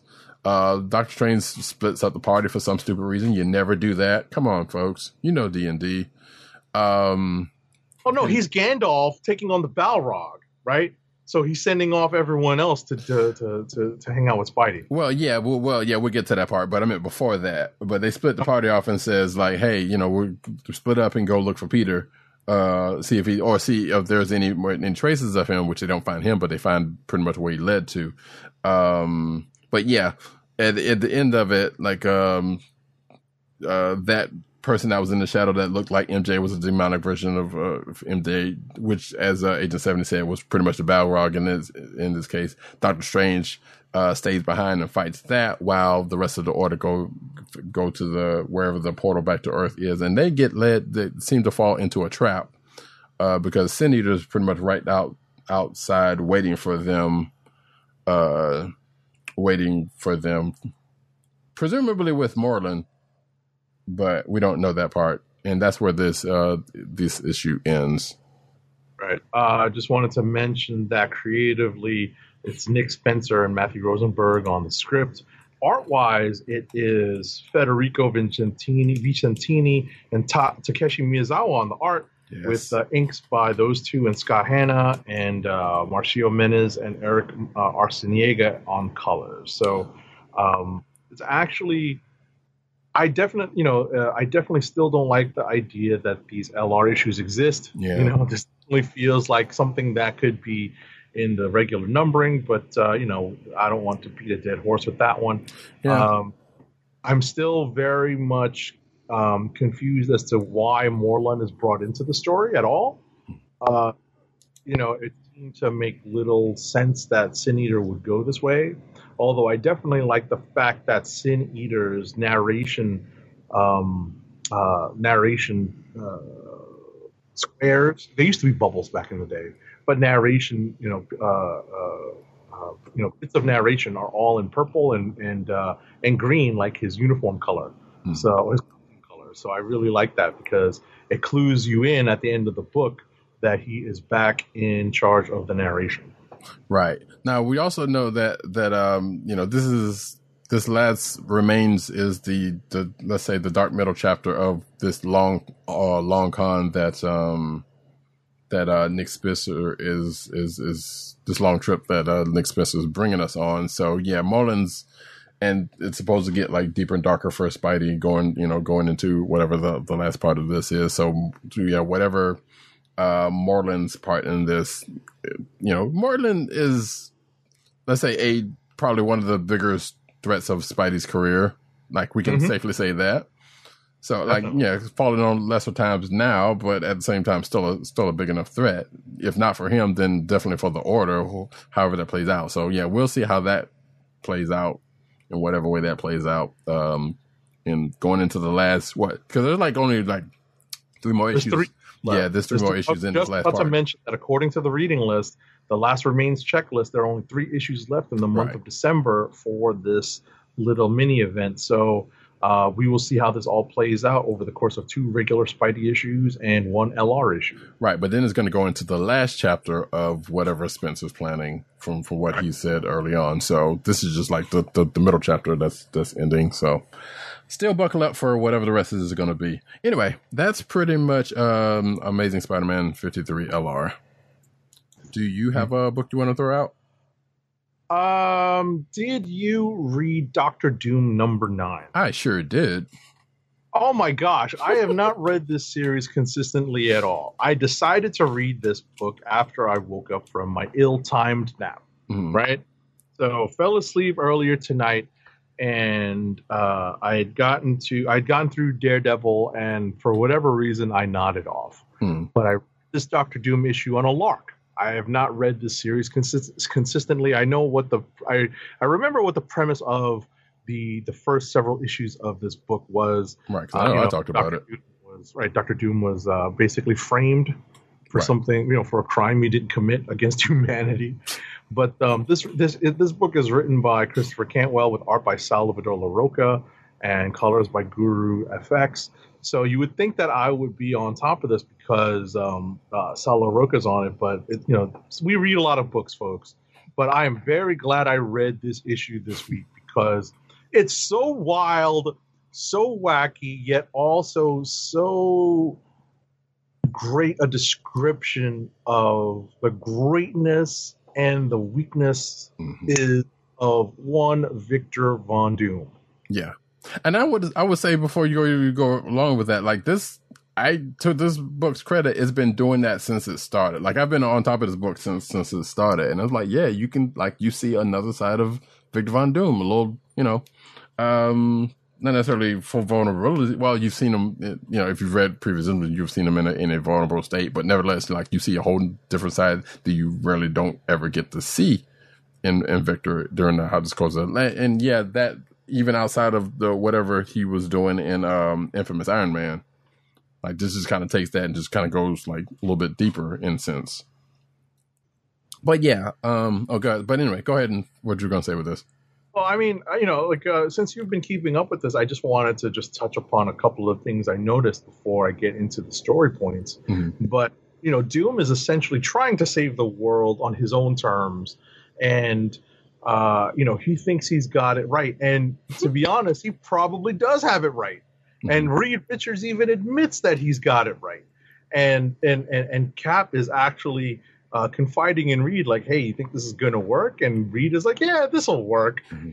But of course, Doom and his loyal Doom bots, programmed with his own, personality, with his own brainwave sometimes, they're basically performing the task so that they can build the right level, the right amount of, or the right types of technology so that they can collapse a black hole that is plaguing the Earth and whatnot. So that's near the moon, by the way. What's that? That's near the moon, by the way.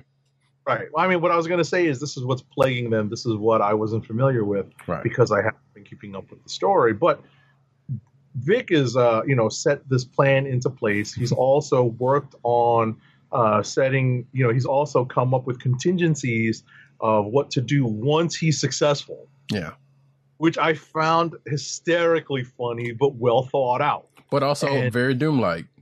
Oh, of course, because, he's thinking, well, I want to be the hero so I can rule the Earth. Mm-hmm. But before I do that, I think I might have to turn myself in for a little while to pay penance for my crimes. Well, see, so part of that has to do with earlier parts of the book where he basically sees visions of future version of himself where he does, he has a different life, and that's kind of what starts off some catalyst of this.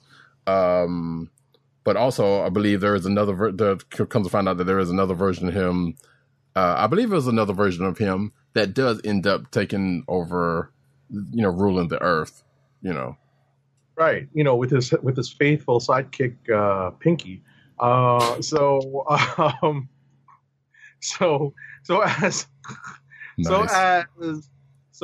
Vic is, and of course I'll call him Vic because that's what Ben Grimm calls him, right? So as Vic goes through with his plan and successfully starts the task, mm-hmm. Reed Richards decides to place good luck, be careful, I think you're gonna do well this time call. And that just totally screws with Vic's mind. Mm-hmm. And you see it play out over several pages and several panels. And you have to credit both Cantwell's storytelling in the sense of the script, mm-hmm. and Sal LaRocca's art in story, and in the visual storytelling that's contained on these pages. Right. You can't help but start just laughing. I'm laughing at this. I'm like, you got to be kidding me with this. Mm-hmm. I may have to go back and buy these books later on or pick up a trade paperback because this issue was so good. Mm-hmm. And I literally found myself reading this like, oh my God, this is so nuts. Mm-hmm. And the beautiful part about this, because this goes back to that whole thing with him second guessing himself goes back to the beginning of him and Reed's relationship, where a similar thing happened that caused him to become Dr. Doom, because where Doom learned, you know what? Once in a while, it helps to have someone double check your numbers. Right, but like Doom had a plan back then. I was like, no, he's all fine and good. And then Reed comes on and was like, you know, like Agent 7 said, it was like, yeah, check the numbers and this and that. And other. But in that case, there was a little bit more doubt than, as far as we know, that was in this one. But you know, regardless, a similar thing plays out to where, you know, well, he hadn't built somebody else to check his numbers. In this case, he did. So, and it's the same person. But yeah, well, yeah, oh yeah, I see what you're saying. Yes. That's absolutely right. The Doom bots. But in that earlier case, like, but it still plays out in a similar manner because of the fact that, you know, Doom thinking like, yeah, I got this. My numbers check out and my everything is sound. I got this. And then Reed Richards, who is, you know, just as smart as he is, but as all an intellectual rival, you know, kind of comes on like, hey, you know, this and that.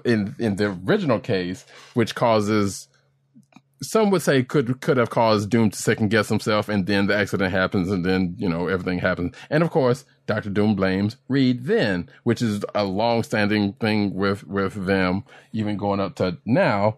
So coming into this case, you know, Reed just basically comes and says, you know, hey, good luck with your thing. But then it starts playing out like who's on first, because they have this back and forth, like Agent 70 says.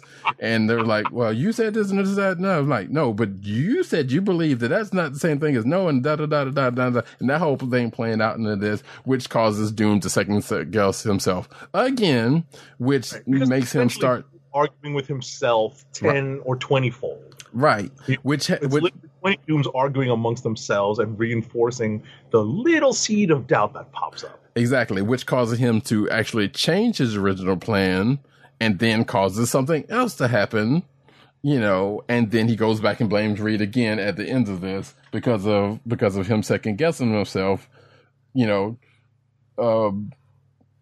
I guess by way of Reed, you know. By way of Reed, it, like, this was a beautiful issue for all of that, because like I said, it just pretty much goes back to the whole thing within him in the beginning, and now there's a new problem that sort of, well, I don't know if it's a new problem, but basically, I'm kind of curious if it's something that's gonna stick in the long run, because at the end of this, you know, with Doom's plan trying to get rid of the black hole, he causes another issue with the moon. I guess technically he did get rid of the black hole, but it was not necessarily as safely as, I guess someone would say the moon might be disfigured just like Doom is. Oh no. I was about to say, watch it be the blue area, and all of a sudden, you know, he's going to get the Watcher coming after him. Oh, not only that, but you know, yeah, exactly. And the Summers, you know, the Summers clan is up there somewhere. So I wonder if it's that part of like, what the fuck? You blew up our house. That's funny, man. That's so funny. Yeah, I was honestly very much surprised by how much I enjoyed this book. This is a potential click of the week for me. And literally my note this week is potential click of the week, LOL at Doom. Because I just reading this, I'm like, oh my God, look at this play out. So it was pretty funny. You got a book you want to throw out? That sounds actually. I was like, you got a book you want to talk about? There's probably a couple of them, but I mean, I can short stroke a whole lot of these. I was about to say, if you want to go into rapid fire, that's fine too. Let's do Maestro. Okay. Maestro number 4, and then we'll rapid fire.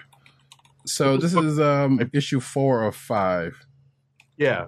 This book is written by Peter David, as we know, touching back on the Hulk feature Imperfect stuff, with art by Herman Peralta and colors by Jesus R. Bertov, that is. Colors by him. So, yeah. Somebody else from VC apparently does letters. Ariana Maher is doing letters. You know, gotta love it. But anyway, go on. Right? So it's basically Hulk versus Hercules Part 2. And I'm kind of, before I go into it real quick, but I'm kind of upset with myself because I actually genuinely wanted to go back and read Future Imperfect, especially after reading this issue, because at the end of this issue, we start to see where things start to come together.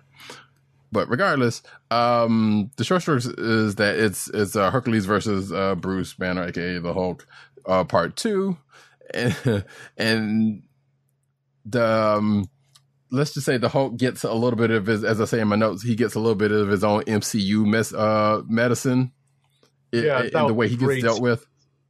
That was a great sequence. Yeah, I love that. I was like, all right, that was bravo. But then the Hulk, aka Bruce Banner, is like, all right, bet. You know what? You won, but I'll be back. Like, yeah, I'll be back, you know, seemingly under the guise of like, you know what? Because Hercules was like, all right, you learned your lesson, you know, come on in, have a drink and some women or whatever the case may be.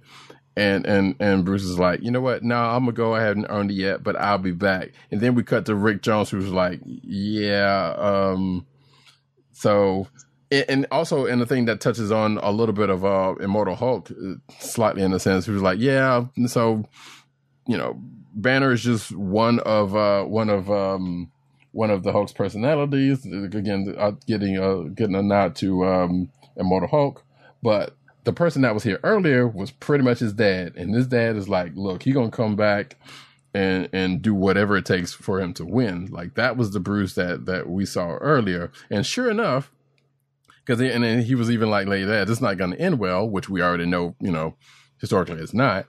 He comes back and with a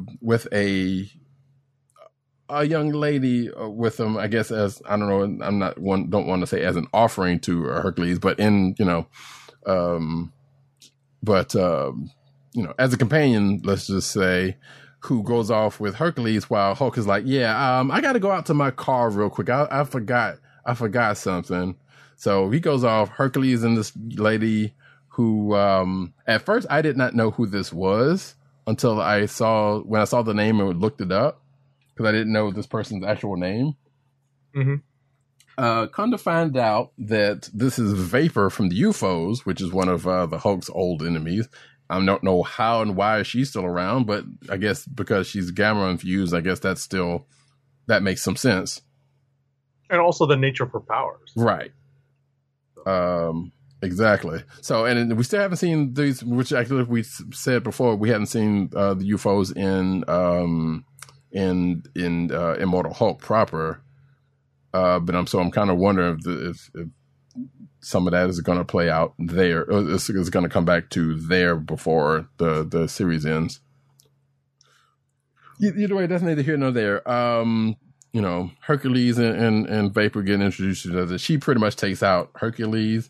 Hulk takes out her, and basically like, yeah, get rid of Hercules. And I guess this is where he starts to assume control at the end of this issue. So he pretty much came back and was like, yeah, I'm going out to the car, get my other gun, and then I'm coming back.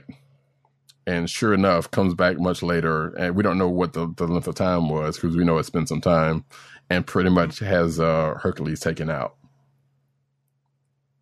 And he even goes over and says, like, yeah, the Hulk always wins. It's, in this case, it's not normally. Because even during the whole course of the fight, Hercules is like, look, you're not the Hulk. I mean, you're not the Hulk, because the Hulk would have still been fighting and still gotten madder and gotten fighter. Like, this is Banner, who knows what his weight is. Who knows his limitations or lack thereof, but not really using them to how they are, because there's a mind behind it. And that's what leads him to kind of go off and be like, and come back with a Banner-esque type evil genius plan to get rid of Hercules. Right. So there's one issue left in this. You covered most of the points I would have hit.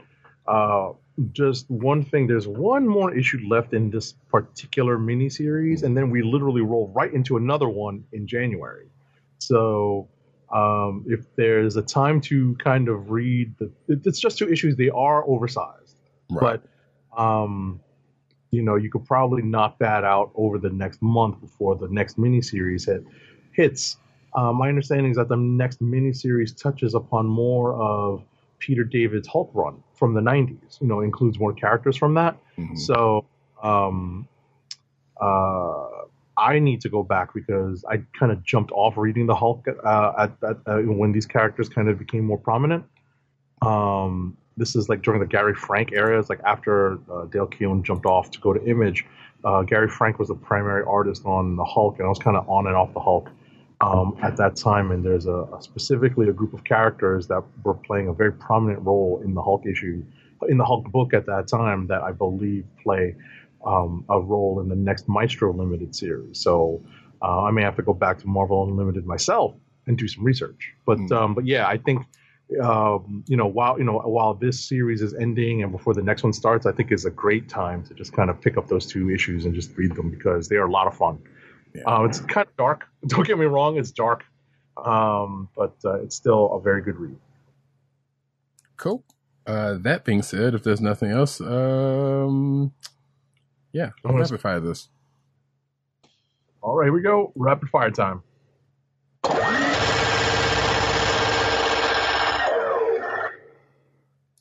Let's see. I think I got a little bit more than you do, so you want to go ahead and do. Yeah, we covered most of the books that I read. For a few, one is Daredevil number 24. This is another potential click of the week for me. This is, and my notes essentially in very brief order say, surprise, nothing goes the way you expect it to. Take it from the lawyer on the panel. I fully expected this issue written by Chip Zdarsky with art by Mike Hawthorne, inks by J.P. Mayer, and colors by Mattia Iacono. I fully expected the beginnings of a courtroom drama to play out. And no, I did not get that. None of us got that. It totally was a surprise as to how this was going to play out. Several players have revealed themselves in this long-form Daredevil story relatively recently. Once the battles of hell, the Battle of Hell's Kitchen kind of ended, and this fight to bring in Daredevil to answer for the death of a small-time criminal that he had a part in trying to apprehend. Once that legal battle is now essentially coming to a close, lots of players have entered this particular board. We've got Tony Stark doing a little bit. We've got Mike Murdock, who is come back into Zdarsky's story, playing a part. We also have Kirsten McDuffie, who came over from, I want to say, Mark Waid's run on Daredevil, coming in to play a part. And all of these characters come in, and like I said, nothing goes the way you expect it to. You don't get the courtroom drama, and at the end of this issue, we find ourselves with Daredevil heading back to some place where, if I'm not mistaken, Bendis last left him. And I want to say Fraction also put him there, but I'm not sure. I got to go back and look. But definitely Bendis back in the day. So I was surprised that this particular legal battle did not play out the way I thought it would. Next up is Philadelphia number 10. This is still a story that you can pick up because it's not that far along. We really are through one collected editions worth of stories. This is, I believe, the second issue in the second kind of major story arc. I think the first arc really only lasted 8 issues. So we're only 2 issues into this this second big story arc for the Philadelphia series written by Rodney Barnes with art by Jason Sean Alexander, color by Luis Nicht, and lettering by Marshall Dillon. That's a cool name, for those history buffs out there. But lots of there's definitely some history being told here in terms of some of the characters who are proving to be more prominent in this second story arc. We get some backstory on how this particular character became a vampire, and we see more of the current offensive being waged by the vampires at the behest of Abigail Adams. And there are lots of moving parts in the story. It's sometimes hard to remember who's commanding what and where they're going, because there are definitely several players on this particular board who are moving are kind of putting their own plans in motion. So I would definitely not start with this issue, but it's still early enough in this story that you can pick up the entire series and figure out what's going on. It's well worth your time. I think Roddy Cat will have read the next book I'm going to talk about, which is Shang-Chi #3. Yep. Is written by Gene Luen Yang with art by D.K. Ruan.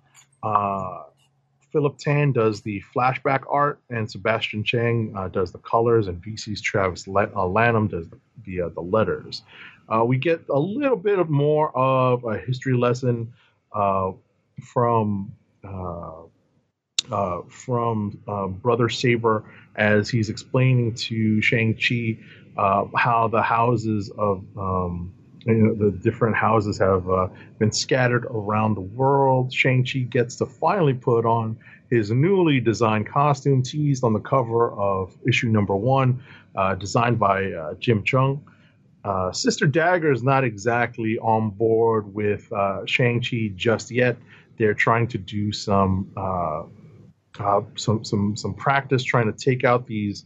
What are they calling them? They're kind of like zombie-esque ninja. Jiangshi. Yeah.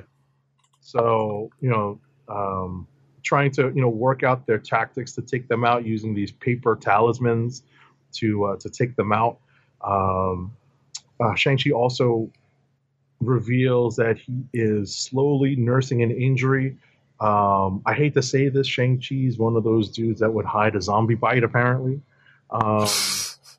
So, I mean, that's sort of what is going on right now. Yeah. But Sister Daggers walks in on Shang, having visions that are leading him to open up secret compartments in the house of the whatchamacallit, the house of the Daggers, house of the Deadly Dagger, I think it is. Yes. So, Sister Dagger discovers this and basically chases him out of the house. He doesn't have a chance to explain. So Shang does what a lot of us do, which is do some research. He goes to the library. If it's not online, unfortunately, you do have to go to the library. So, he does his research and basically is in contact with Leiko Wu, who puts him onto the fact that Sister Hammer is in France right now at the Louvre doing a break-in, going after some stuff. And, the siblings join the fray. Brother Saber and Sister Dagger join the fray. And the three of them take on Sister Hammer and the minions. But it turns out that Shang-Chi gets injured by an explosion, and that's when Brother Saber and Sister Dagger discover that essentially Shang has been bitten by a zombie, at least in a form. So that is going to be where we leave this issue. Right, and the only thing I'll just add is I basically said that Sister Dagger is the Damian Wayne of this equation, because she's pretty much kind of like that. But also the Jiangshi are pretty much are steeped in some lore, let's just say, so that you could actually look up and find out about if you so decide, if you don't already know, because I'm sure there are some people that probably already know about that stuff. And no surprise, because Gene Luen Yang is definitely someone who does his homework on these things. Mm-hmm. So that's always good to see. And yeah, the whole thing about before Shang-Chi got chased off was that he thought it was his dad that was the ghost that was trying to talk to him, but apparently it was his uncle, which we found out a little bit, about what happened to him earlier in the issue, thanks to his dad. And yeah, that his dad was pretty much like his dad had hid his shrine on his other behind his dad hid his uncle's shrine behind his shrine, basically. But apparently, I don't know if the people in this house knew that or not when Sister Dagger came and chased him out. So That's pretty much that, though.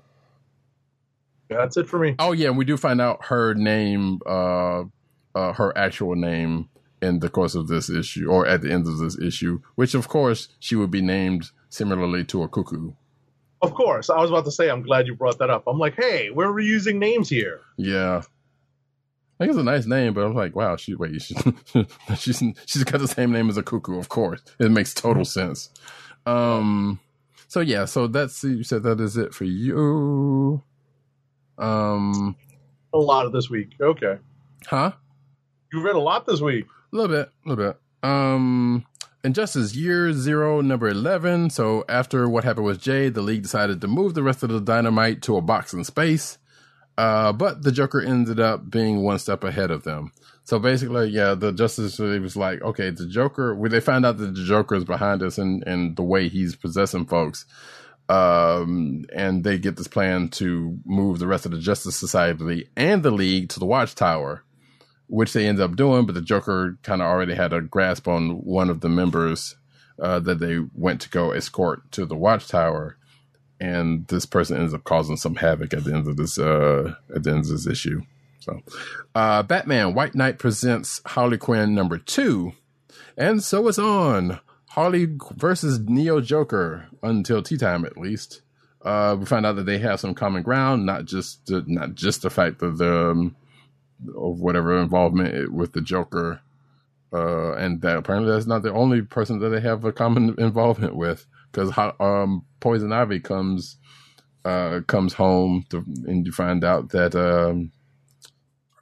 it is implicated that her and Neo Joker might be an item. She says roommates, but she hesitated, so it goes how that goes. But anyway, and they also even say that's a story for another time. So I suspect there's probably going to be another miniseries at some point or an issue that's going to do something with that. Which is fine. Let's see. Come to find out that it wasn't as cut and dry as we were led to believe, but there's no surprise there because, of course, it was not Neo Joker that was the one behind the killings that were, the serial killings that was happening. That it's somebody called the producer. And there's also someone else that they have now taken to call the Starlet, who we see pop up in this issue, at the end of this issue, who has stricken again to a I would say in my notes, a Batman TAS icon, let's just say. Someone that inspired Bruce Wayne. And you pretty much know about that. And I'm also calling it here that the person that they're trying to find, this producer person, is probably somebody that's trying to get close to Harley right at this moment. Whether she knows it or not, or whether that ends up being the case, who's to see. And we also get a little bit more into backstory with Harley and Jack Napier, the Joker of this universe, throughout the course of this issue. So yeah, like I said, I've been enjoying Joe Saracen, still enjoying it, so it's still good. Falcon and Winter Soldier number 5. I'm actually surprised you hadn't read this. I skimmed it. I wanted to give it another go. Gotcha. So I won't spoil anything, but it's not that much different than the last few issues. But except for this is the last issue of the miniseries, and so yeah, no, I read it. I just didn't go. I didn't look. I didn't read every line of dialogue. So you can spoil. I know what happens. So yeah, it's really not much to it, honestly. But Sam and Bucky get their clocks cleaned, but get saved by the Natural's ADHD. You might as well say it, and the scuffle between Veronica Eden and Baron Zemo. And Veronica Eden pulls a Revenge of the Sith, which I found kind of amusing. I'm like, all right, cool. Sam finds the person who he was looking for, and it ends up kind of how you think it was. There was a couple of good pages in this issue where they're like, well, Sam and Bucky were like, well, half of these other Hydra agents are not going to let all of us stay alive, because you have Veronica who's trying to get control of Hydra. You have Baron Zemo also trying to do that, and they both have people under their control at that battle. So they were basically waiting. I was like, look, we need to get rid of some of these people so to kind of even the odds, because everybody's they're going to be after who's ever left, or take out whoever first. So that whole couple of pages when they go through that whole thing was pretty funny. So I enjoyed the issue, if not for that, than anything else. But this has been a fun book. You know, they got that show coming up. You know, so there was really no stakes in here. You know, in this whole thing. But I think it's probably worth a read because it's kind of fun. Anyway, Werewolf by Night #2. A They Live quote and a musically inspired beatdown starts this issue off okay, I guess. We do see where Red Wolf comes into the picture and is connected to this whole thing. And we also get a little bit of backstory into Jake's younger days, I guess, when he got his or before and or when he got his werewolf powers. And his dad is mentioned and shows images of him, but it doesn't look like Jack Russell that we know originally to be the Werewolf by Night. But we do see another image of the werewolf of Werewolf by Night. So we still don't necessarily know, you know, whether there's any more connective tissue between those two characters, and you know, and Jake, and I think his name is Jake. I don't want to. Jake's and his dad. What their connection to it is, but let's see. And that's pretty much it on that one. It's all right. Fantastic Four Antithesis #4. This is the last issue of this miniseries. Again, this is another one of those kind of like new story set in a time a while ago. This is pretty much set when Val was basically still a baby. So, you know, you got little Franklin. This is around that time of the Fantastic Four. But anyway, this Galactus's helmet is a little bit big for him. So basically at the end of that last issue, Reed ended up in Galactus's suit of armor and took his place with the power cosmic and everything. Apparently we find out in this issue he did it for a reason. Because part of this whole thing was like he wasn't feeling as smart as he normally would going through into this miniseries. And, you know, he was having doubts about his own worth to the team and to the family and whatnot. And we kind of found out his reasons for why he did this was twofold. Because one, he wanted to get rid of the threat of Galactus, because he was like, well, he knows without having to feed, Galactus is gonna die, and therefore there will be no more Galactus. And also he was trying to basically kickstart his brain because he was feeling like he wasn't as smart as he used to be. But of course the family talked him down and everything went back to normal. Galactus went back to being Galactus. The Silver Surfer kind of shuffled off with him, and the families was back together thanks to a plan with of Ben's actually, and Agatha Harkness, or with help by Agatha Harkness. So, and apparently we found out at the end of this that Galactus has a little bit of Reed with him.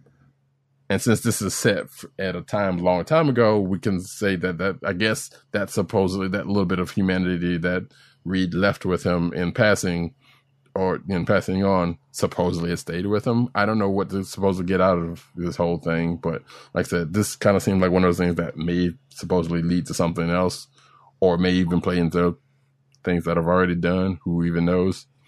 But it is what it is. Power Pack #1. Yeah, I know. Surprised I'm read this, given the shit I've given Power Pack. Shout out to Matt Wayne 97. I'm sure who's going to be all over this book. Wow, the first few pages are really befitting the origin they are retelling. Wow, I legit thought that the parents knew by now that the kids had powers. Apparently they still don't, even up until issue of Fantastic Four 26, which just came out last week, and some of that kind of gets not necessarily mentioned, but they do mention the fact that Alex and Julie are back from space. They just got back from space, which is also really interesting because we found out something at the end of this, some bit of timing at the end of this, which we also actually go so far as saying this is also a part of the Outlawed miniseries, which, you know, been delayed, and that kind of plays into some of this. So it's actually pretty good that Fantastic Four 26 came out. Now, whether that was a change or whether that was supposed to naturally happen, we don't know. But, you know, like I said, because they're back on Earth and the family's back together again, that kind of plays into some things. So anyway, Jack says yeet in a kind of not right way, but right way, which is kind of weird. A good thing Fantastic Four 26 came in after this, like I just mentioned, but no need to go on that. When it did, or this would be confusing or different. Oh yeah, the whole thing is from the youngest Katie's perspective. And there's a news break that kind of starts off the rest of the issue that sounds like a trap. Whether it was or not, it doesn't really matter. The Power Pack is back, and they're going up against an old enemy that I know nothing about. And this Nico Leon art is very nice. It's kind of actually pretty good. And so are the colors, which are befitting this book. And as I said just now, this is an Outlaw tie-in, which I said in my notes that a couple of kids should have known about by now, but the way this is set, it is pretty much right after Kamala Law goes into effect, because they even say in the book, it was like, hey, it's actually 6 o'clock and this new law just got put in effect. So this is pretty much sets the time frame of when this book is about to solve. And also, you can also say by relation, Fantastic Four 26, because seeing that they just, or half of the group just came back from space in that issue last week. They're in that. Otherwise, that wasn't a bad issue, I guess. Like I said, Power Pack is not necessarily one of my favorite groups in the Marvel universe, but sure, they have a place, I guess. And I think it's only a mini series, so it doesn't matter one way or the other. Last book, but not least, I didn't really get a chance to read this, so there's not really much I can say about it outside of it might be worth checking out. In that, the other history of the DC universe just came out this week. Number 1, it's written by John Ridley, who you know from 12 Years a Slave and other things. And it is a lot of text and with some graphics along with it, and it looks like the perspective of it is from at least it starts off from what I read. Starts off with from the perspective of one Jefferson Pierce, aka Black Lightning, and it kind of goes through a lot of that, and I think the whole thing might be going through the whole thing. Like I said, I hadn't really read the whole thing, but going through it, you can tell the perspective that it's from, and it's definitely from Black Lightning's perspective. So looks like it might be worth checking out a little bit more, but like I said, I don't know, I'll give more impressions later after I finish checking it out. And that is it for me. All right, clicks of the week time. Mm-hmm. And we already got a couple of clicks of the week from our other hosts. Dirt is, and let me pull up his note again, actually. Devil's Highway, number 5 of 5, apparently. Vet solves her father's murder by uncovering a serial killer ring hidden within the long-haul trucker community. Series ends with a lot of material for more stories. And come to find out and looking up this thing, this is a Benjamin Percy book, which may pique the interest of one of the Agent 70. I don't know. Maybe. I mean, at the end of the day, this is published under AWA Studios, so there's always a place for some of these slightly let's say the non-superhero books, because we do tend to focus on the superhero books with the random kind of image style indie books that we get a chance to read, but we don't always get access to all of the publications every week. So AWA is something we haven't really dove into yet. So it's nice that PCN_Dirt is giving that publishing house some love. Sure. And the second book that we got is from Tim, which is Ten of Swords, Destruction number 1 for his click. Mm-hmm. I kind of almost want to second that because it was pretty good, but I'm not. I was about to say I'm going to not choose Ten of Swords Destruction number 1 as my click of the week, but definitely back Tim up on that because it really was well done in terms of in terms of an issue ending a big crossover event, it actually did pretty well. In terms of setting the new status quo without having an aftermath issue, like an official other aftermath issue. We actually do get part of the next part of the story here, although we will probably see some fallout issues, as I mentioned earlier. I am going to go with Dr. Doom number 9 because I literally was cackling reading this issue. I was cackling laughing. Like, seriously, LOL at Doom. So shout out to Christopher Cantwell and Sal LaRocca on that. Dr. Doom number 9 is my click of the week. Nice.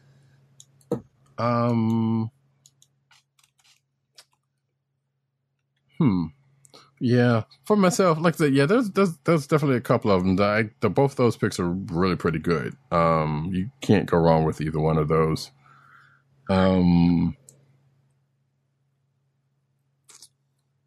I'm thinking though, I'm probably just that Falcon and Winter. Shout out that Falcon and Winter Soldier book because that was actually a fun read. Like I said, just didn't really go anywhere to do anything, but it was kind of just a fun action book. But I think I probably will just go ahead and back up Tim on Ten of Swords Destruction. Nice, because I do like the way a lot of that kind of played out, and especially when the cavalry comes in and everything just kind of happens because like the ending I felt slightly low clean to me, but at the same time we also know there was not fully clean because we know there's a bunch of loose ends that's going to come back, but clean enough to where it's like, well, there you go for that part of it.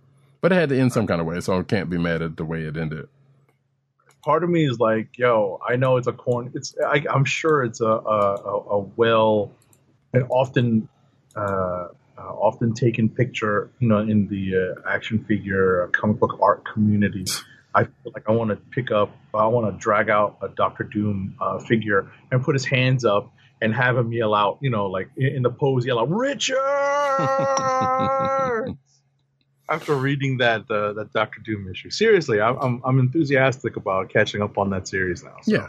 Like I said, you should. It's a pretty good series. Like I said, it's not the most action focused because it kind of just like, it is what it is. Like, it's especially like this is probably one of the most action, if anything, that you've seen. And there wasn't a whole lot of action in this issue, but there's more exposition than anything. But that's kind of how the book's been.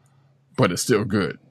The book doesn't have to necessarily have a fight in it to be good every issue. Of course. So there is that, and that is the clicks of the week. But yeah, Dr. Doom is actually pretty good. Go check it out. Now we'll go on, before we get to the news section, get to an ad read. All right, folks, we are in our post-Thanksgiving food coma. What better way to help ease our way into or out of that food coma other than with Wink, your personalized wine club. Wink is a world of wine delivered right to your door. From rosé to Cabernet to Torrontés, Wink has over 100 styles of wine to discover. Have you ever tried an orange wine? Wink connects you to a world of exclusive wines tailored to your tastes and delivered directly to your door. Wink delivers 4 bottles of wine to you every month with free shipping. You can pick your own bottles or let Wink choose and matched to your taste. It doesn't cost a thing to become a member, and you can skip or cancel anytime. And now the listeners of the Comic Book Chronicles can enjoy an exclusive discount of $20 off your first order. To place your first order with $20 off and to help keep our show free for you, go to our network website at cspn.us/wink. That's cspn.us/WINC.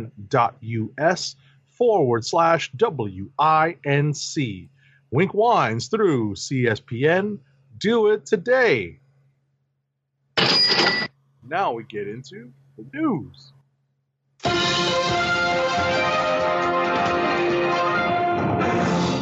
Cinematic news. And we start off with some sad news, actually. A couple of bits of sad news. And this first one actually happened the day we recorded last week. Now that I think about it, and I just didn't mention it then. But Kirby Morrow, X-Men Evolution's Cyclops, and Dragon Ball Z's Goku, which that part I didn't know, dies at 47. Canadian actor, voice actor Kirby Morrow, known for, like I said, the aforementioned Cyclops and X-Men Evolution, and Moroku. Oh, that's Moroku and Inuyasha and Goku in the Ocean dub of Dragon Ball Z. Okay, that's part of why I didn't recognize that. Has passed away. He was 47 years old. Apparently, Kirby Morrow was also a part of had some parts in the Stargate franchise, which I did not know of also. Maybe he was in, I don't know what part of Stargate he was in. But yeah. Let's see, I don't know if it says what he passed away from. Oh, it says also Captain Dave Kleinman in Stargate Atlantis. Okay, that makes some sense. So then there's some of that he didn't see, but he's also been in a whole bunch of stuff. Yeah, it doesn't necessarily say here what he passed away from, though. But condolences to his friends and family and all in that. Next up. In other sad news, David Hemblin, the actor whose measured, distinguished performance as Magneto on X-Men The Animated Series endeared him to a generation of fans, passed away on November 16th at the age of 79. Hemblin was also well regarded for his performance as the Resistance leader, Jonathan Dawes, on the first 4 seasons of syndicated sci-fi television series Earth Final Conflict, which was developed based off of ideas of Star Trek's Gene Roddenberry. Okay. Oh wow, I remember that show. Yeah. Yeah. Again, condolences. Next up, a problematic Spider-Man and His Amazing Friends episode carries a warning on Disney Plus. Which I meant to check out this episode, but so Spider-Man and His Amazing Friends, basically is episode Sunfire, which introduces that character to the Amazing Friends part of the animated universe. Apparently, is going to have a viewer warning at the beginning of it about dealing with having to do with racially insensitive content, because this was done at a different time and there were certain tropes and stereotypical tropes in that show and a couple others in that series that probably wouldn't sit right these days, especially having to do with that character. Now, according to this, apparently the Red Skull episode, which I figured there was an episode or two missing, is not on Disney Plus for, I guess, a similar reason. So, according to this article, but yeah. But it says here the disclaimer states that the episode contains negative depictions of people and cultures. Disney Plus, Disney Plus, according to this article, chooses to acknowledge the problematic and racist portrayals in Sunfire instead of removing the episode from the streaming service entirely, unlike what happened to the Quest for the Red Skull episode. So, there you go. Next up. Next up is some stuff we already talked about, so I might skip to the next one if that's okay. Yeah, basically this has to do with the Mandalorian and the whole Moff Gideon thing, so yeah, push on. Exactly. For anyone who wants to review that, you can go back to our discussion on the Mandalorian episode, last week's Mandalorian episode, actually. Next up, the Mandalorian wearing Bo-Katan's armor brought Katie Sackhoff to tears, and I cannot blame her. Playing a prominent role in the animated series Star Wars The Clone Wars, Bo-Katan Kryze made her live-action debut in Disney Plus's The Mandalorian. Actor Katie Sackhoff revealed in an interview with Variety that she was moved to tears the first time she wore Bo-Katan Kryze's armor, admitting that she was overwhelmed, quote, overwhelmed and so excited, end quote, to be in the same outfit as the character she had voiced in the Clone Wars. It was an emotional moment she believed encompassed her stepping up into something greater than herself or yourself, as she readied herself to become a part of The Mandalorian. She states that Dave Filoni was there the first time she had her whole costume on, and she had tears in her eyes. She was so overwhelmed and so excited. Oh, go Starbuck. Yeah, I'm happy for her. That must have been a really cool moment. Right. But also on the other side of that, kind of sad for other characters in other films, but which we've already kind of talked about. So, but it Right. is. It's one thing when they literally design the character after the voice actor. Right. It's like, all right, that's pretty cool. And I feel like if she doesn't walk away from this show with a set of Bo-Katan armor, it would be kind of bad. Yeah, no, I would not be. Yeah, I'd agree with that. Next up, still on the Mandalorian train, though, Pedro Pascal shares retro style Chapter 12 poster. So apparently there is someone made a retro style poster of the Mandalorian, which you can see on the video of this here podcast if you are watching it. So, and you should check it out sometime on, by the way. For last week's episode, Chapter 12, and with the title of Old School, which was not the title of the episode, but still, it looks good. It definitely has a retro feel to it, and does it say here? Wait, let me say who made it. Illustrated by the artist at the Butcher Billy, on Twitter, I guess, or Instagram. It says on Instagram through Pedro Pascal's fan page, I guess.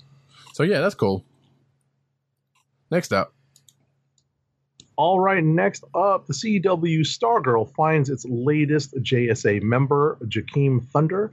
The CW Stargirl has cast the Originals alum Alcoya Brunson to play Jakeem Thunder, the new wielder of the Thunderbolt pen, in a recurring role. According to Decider, Alcoya Brunson will join Season 2 in a recurring role as Jakeem Thunder, the new wielder of the Thunderbolt pen. Brunson's casting hits 2 weeks after comedian Jim Gaffigan was announced to voice Thunderbolt, a wish-granting creature from the fifth dimension. In the comics, Jakeem Williams is Johnny Thunder's successor. He received Johnny's pink pen by accident, only later discovering the, quote, genie inside, Thunderbolt, a creature from the fifth dimension. A reluctant hero, Jakeem eventually took up the name Jakeem Thunder. He was invited into the JSA by Courtney Stargirl Whitmore and became friends with Rick Tyler, aka Hourman, who also appears on the CW series. And my reaction to this is who?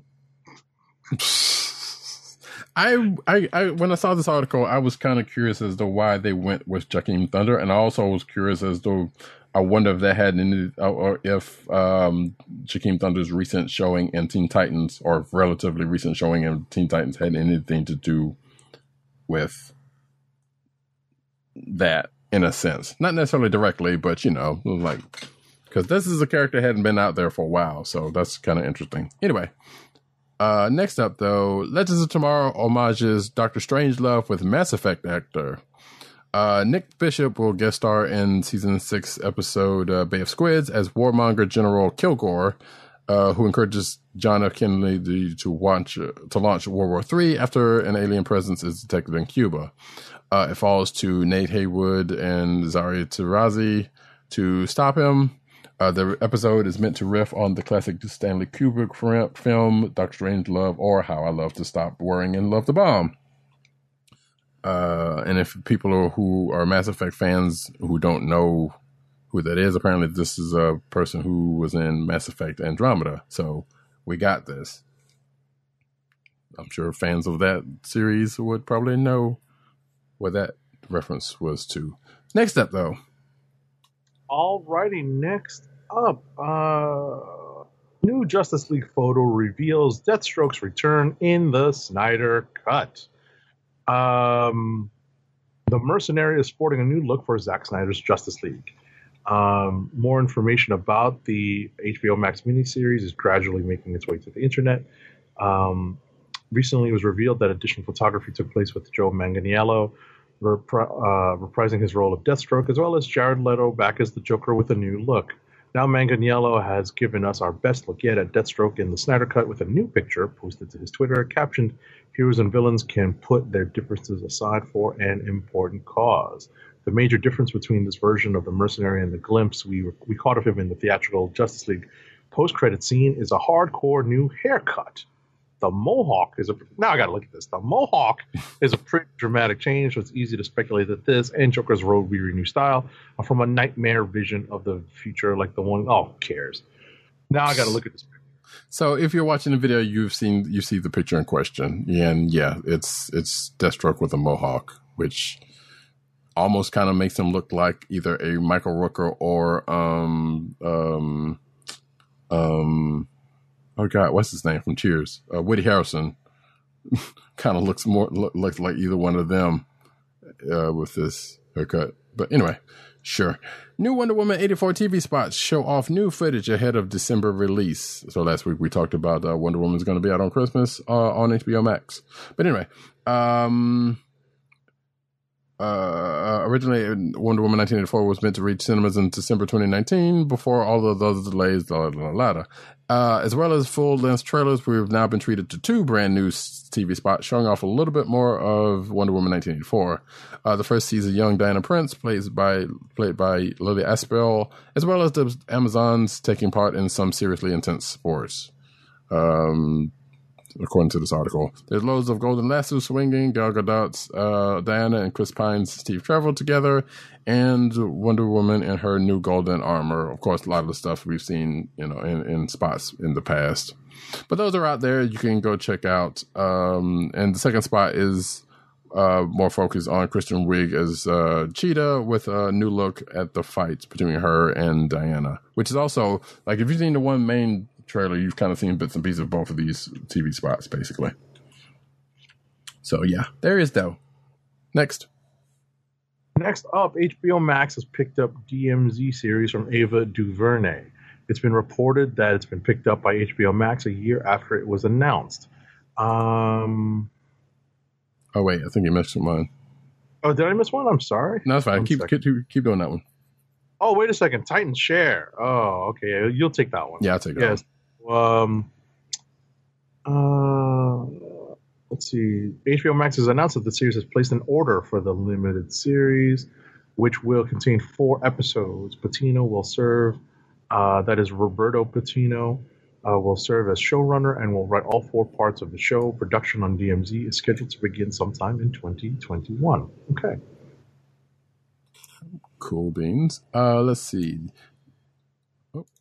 Titans share a peek at Starfire's Season 3 costume. So ahead of its full reveal, which was a few days ago, HBO Max's Titans have offered a glimpse of the new costume the DC Comics' Starfire will wear in Season 3. And you can get glimpses of said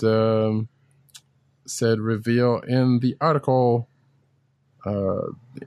in here. And if you're watching the video, you can kind of see the shots that they kind of pieced together. They basically did like puzzle pieces of shots, and they put them together. But that at the time that I pulled this article wasn't all put together. But nevertheless, you get the idea. Next up, Pink Panther live-action CGI film is currently in development at Metro-Goldwyn-Mayer, with Sonic the Hedgehog director Jeff Fowler set to helm the project. The big cat first appeared in the 1963 film bearing his name. Blake Edwards is the Pink Panther, but he wasn't the star.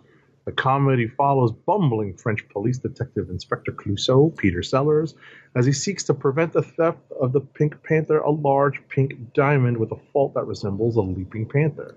The cartoon panther only appears in the opening and closing credits of the film and of almost every other film in the franchise that followed, right up to 2009's The Pink Panther 2, starring Steve Martin as Clouseau. Okay. I kind of wish we had the music clip, music stinger of the Pink Panther, but that's fine. Y'all already heard it in your head. Yeah, either that one or the end of it, one of the two, but either way it would have worked. So. There you go. All right. The Expanse Season 5 will draws from the books 5 and 6. Expand showrunner Naren Shankar revealed new details about the show's upcoming 5th season, including that the plot was inspired by elements from books 5 and 6 in the James S.A. Corey book series. Quote unquote, you know how it works over the years, how it's worked over the years. It's like certain storylines get pulled forward, others stuff gets pushed back sometimes. Shankar told Entertainment Weekly, character elements got combined into other stuff. There's definitely some elements of book 6 in this season, I would say, but it's largely drawn from book 5. And then the article goes in on talking about the 5th book, which is called Nemesis Games and all that stuff. The Expanse is a good show. Should check it out. That's all I'm going to say. I need to catch up on the 5th season. Or the last couple of seasons, but regardless. Next up. All right. Well, I guess we're transitioning to comic book news now. Yes, we are. All right. Here's our transition.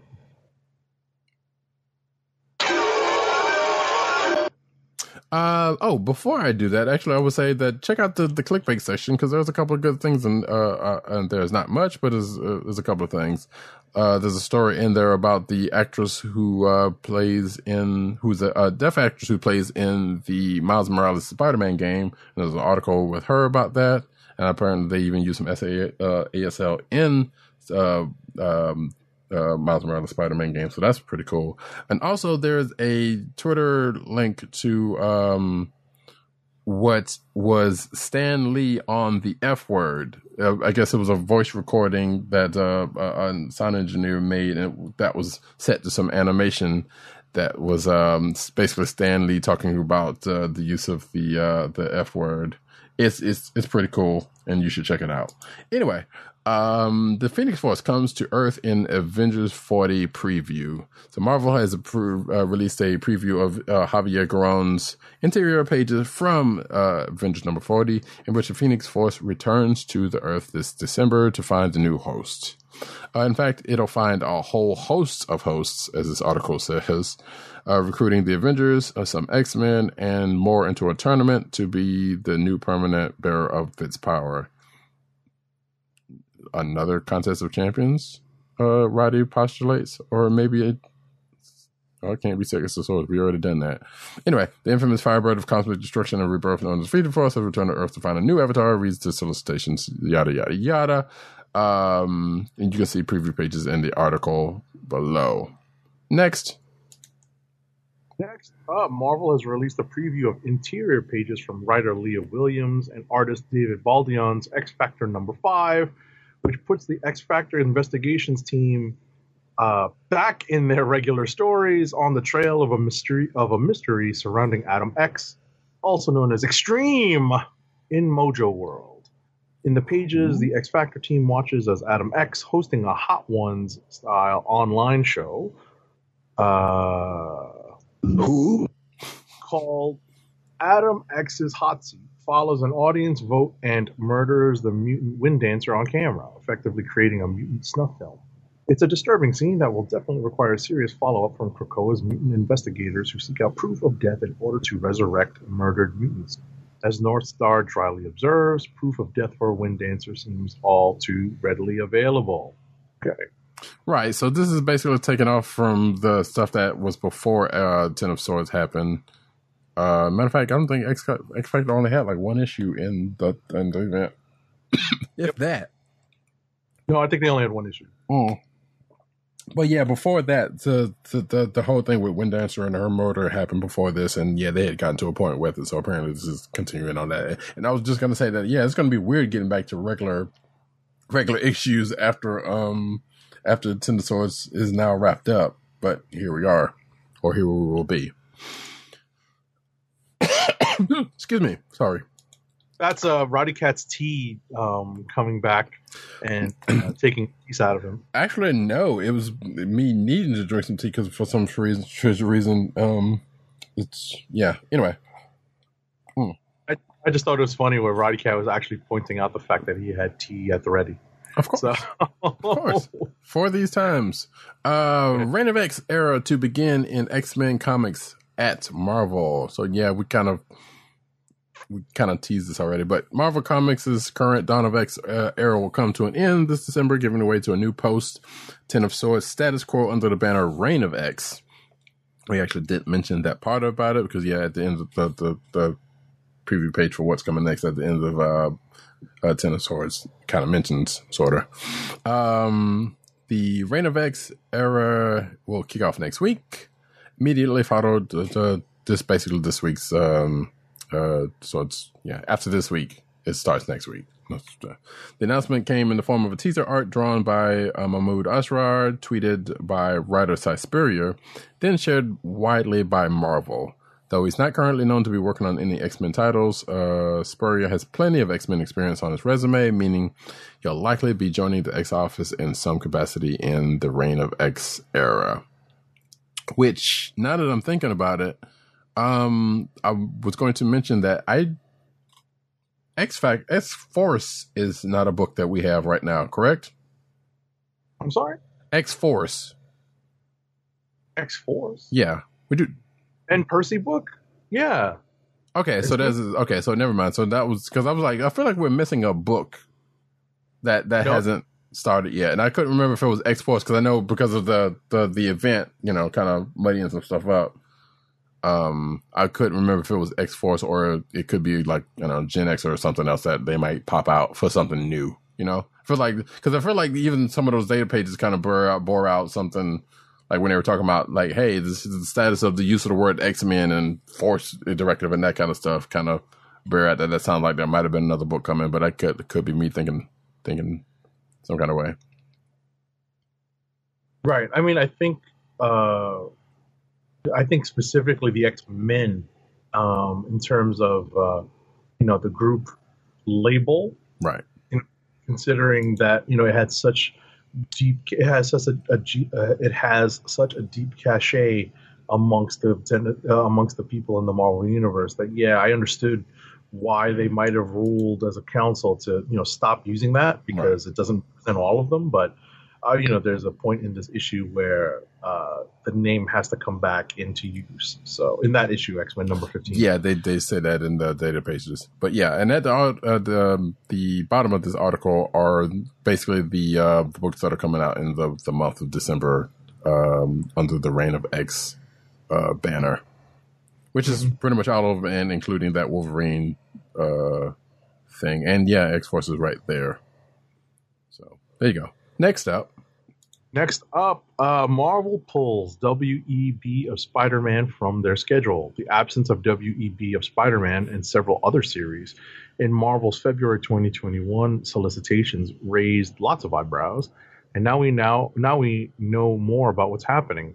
That particular series is being postponed indefinitely.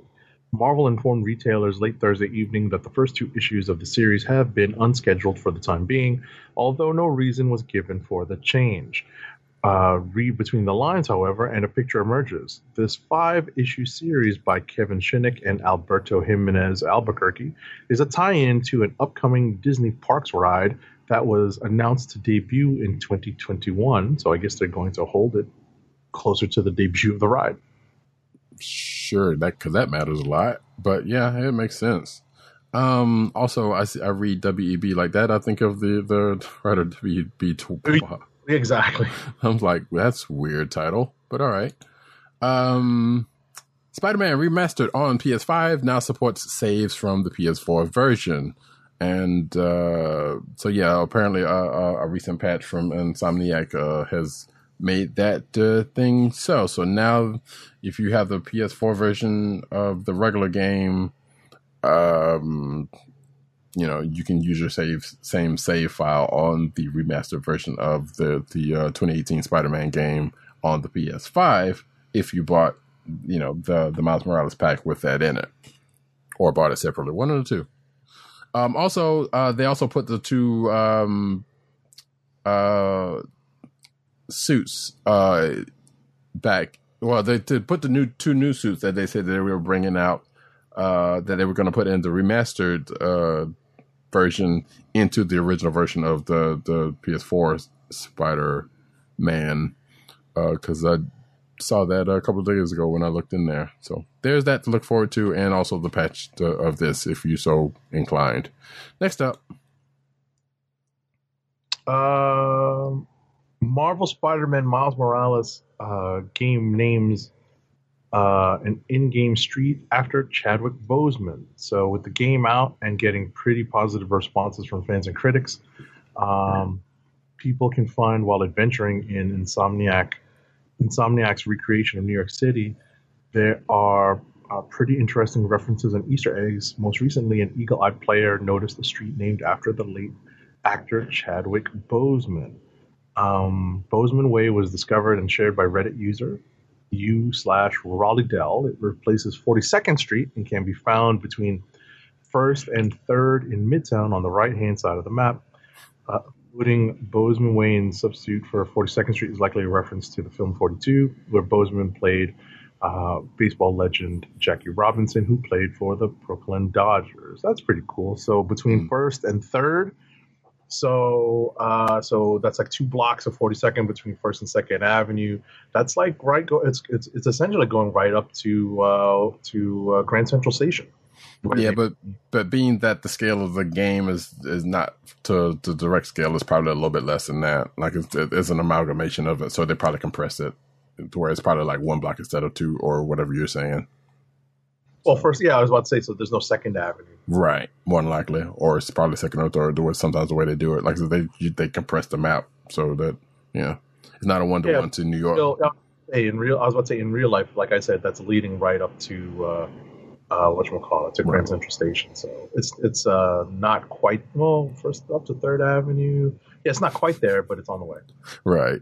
So, and that's kind of cool because they've done little things like that. Like I do remember in the original Spider-Man game, they did like if you were on the side of one particular building, you could see a mirror image of the Twin Towers.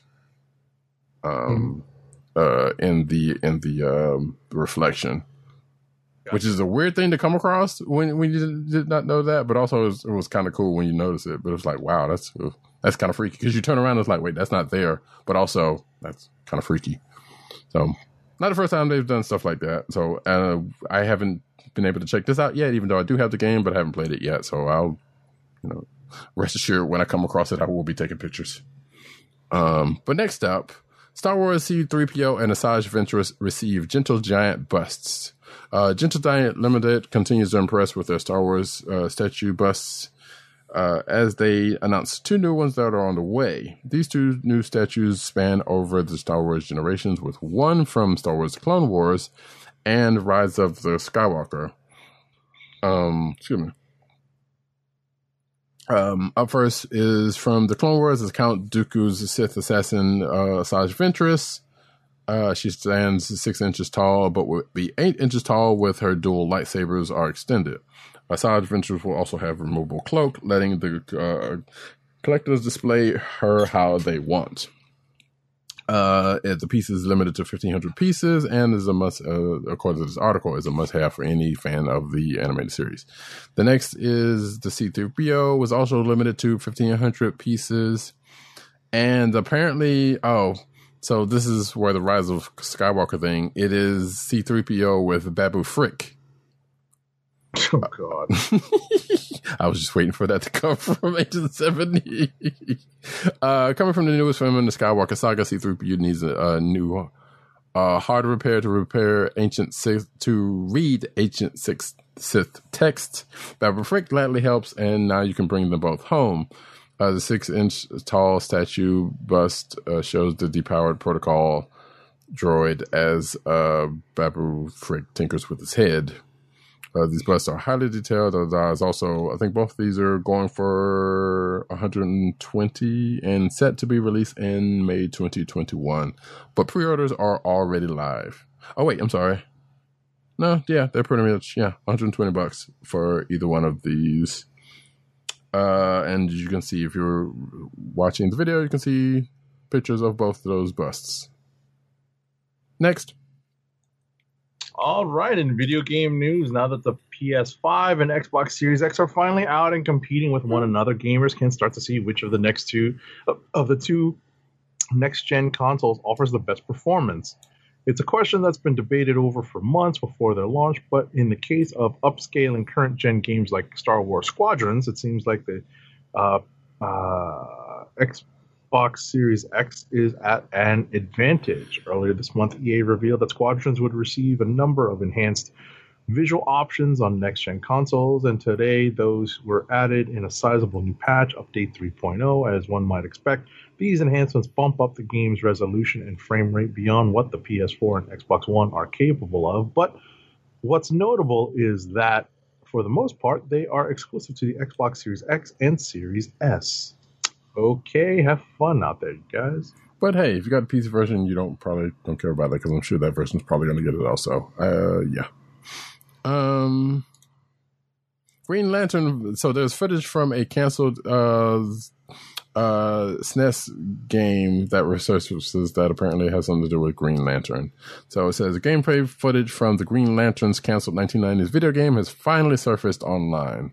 A recent installment of a YouTube series, Game History Secrets, which is hosted on the Did You Know Gaming channel, reveals that the first ever footage of Ocean Software, wow, that's a name I hadn't heard in a minute, Green Lantern game, which was in development for the Super Nintendo Entertainment System before ultimately being scrapped. I believe Ocean is owned by EA, so it'll probably never see the light, or was owned by EA. I'm not sure if that's still the case. Either way, it's probably not going to see the light of day.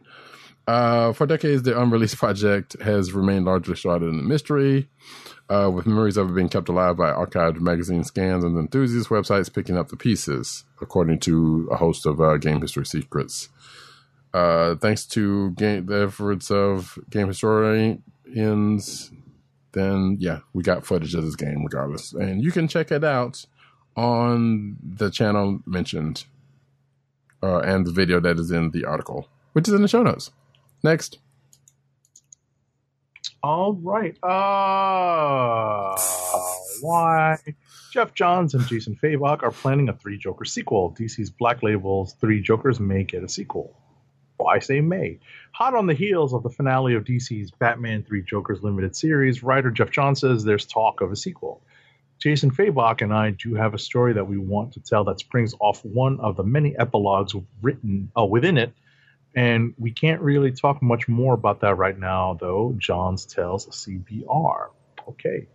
I mean, I guess it makes sense considering we got Dark Knights Metal, which is a spinoff of the stuff he did, or stuff they did. It wasn't him, but yeah. So it's not surprising that there's more spinoffs and this stuff. I know Agent 70 was kind of grunting at this news before the show, which I get. I mean, the series was okay, but I mean, does it really necessitate a follow-up? And that's never stopped. Obviously, that's never stopped. DC period, but just any of the publishers from doing any of this stuff. Yeah, seriously, to quote our man at Eclectic, DC stays losing. Definitely. Shout out to Eclectic. Jason Todd forced to face his internal demons in new Red Hood arc. And this is an article that is an interview with writer Sean Martinborough, who spoke to Newsarama about this 2-issue arc that he's going to be doing leading into Future State. So it's basically a 2-issue arc where Jason Todd, that's going to basically send apparently Jason back to a place that a place in Gotham that hasn't really shown up in, according to this, 19 years that Sean Martinborough and Christopher Priest made back then, called The Hill. So Jason Todd's going to be visiting there and kind of dealing with some internal issues. And I think a couple of new folks are going to be introduced or reintroduced. I'm not sure. I guess reintroduced in this 2-issue arc.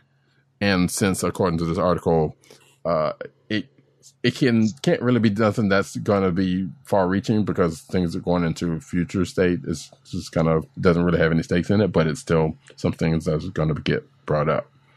So, next up.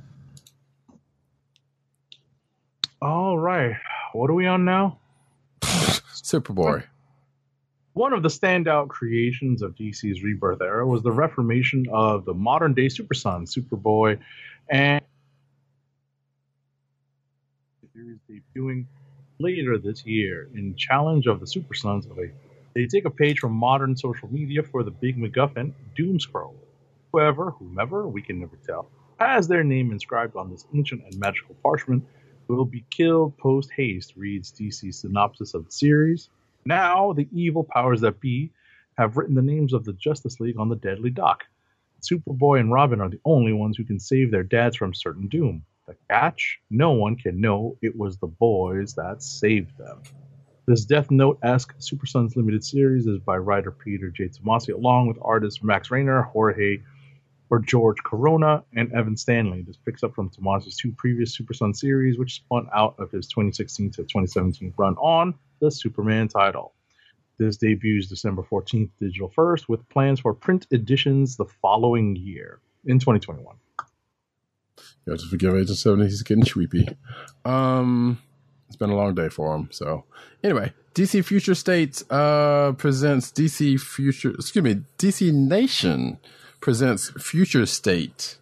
Magazine is now out and people can go and read it online or get it from Comixology. Regardless, it's free one way or the other. It's a 32-page issue that basically goes into, the stuff that DC Future State is going to deal with. So you can check that out yourself at the couple of places, a couple of links in the show notes. Or if you've already seen it, it's out there on Comixology. Next up. Last but not least, Tron meets Green Lantern in Image Comics' new cosmic superhero series, Radiant Black.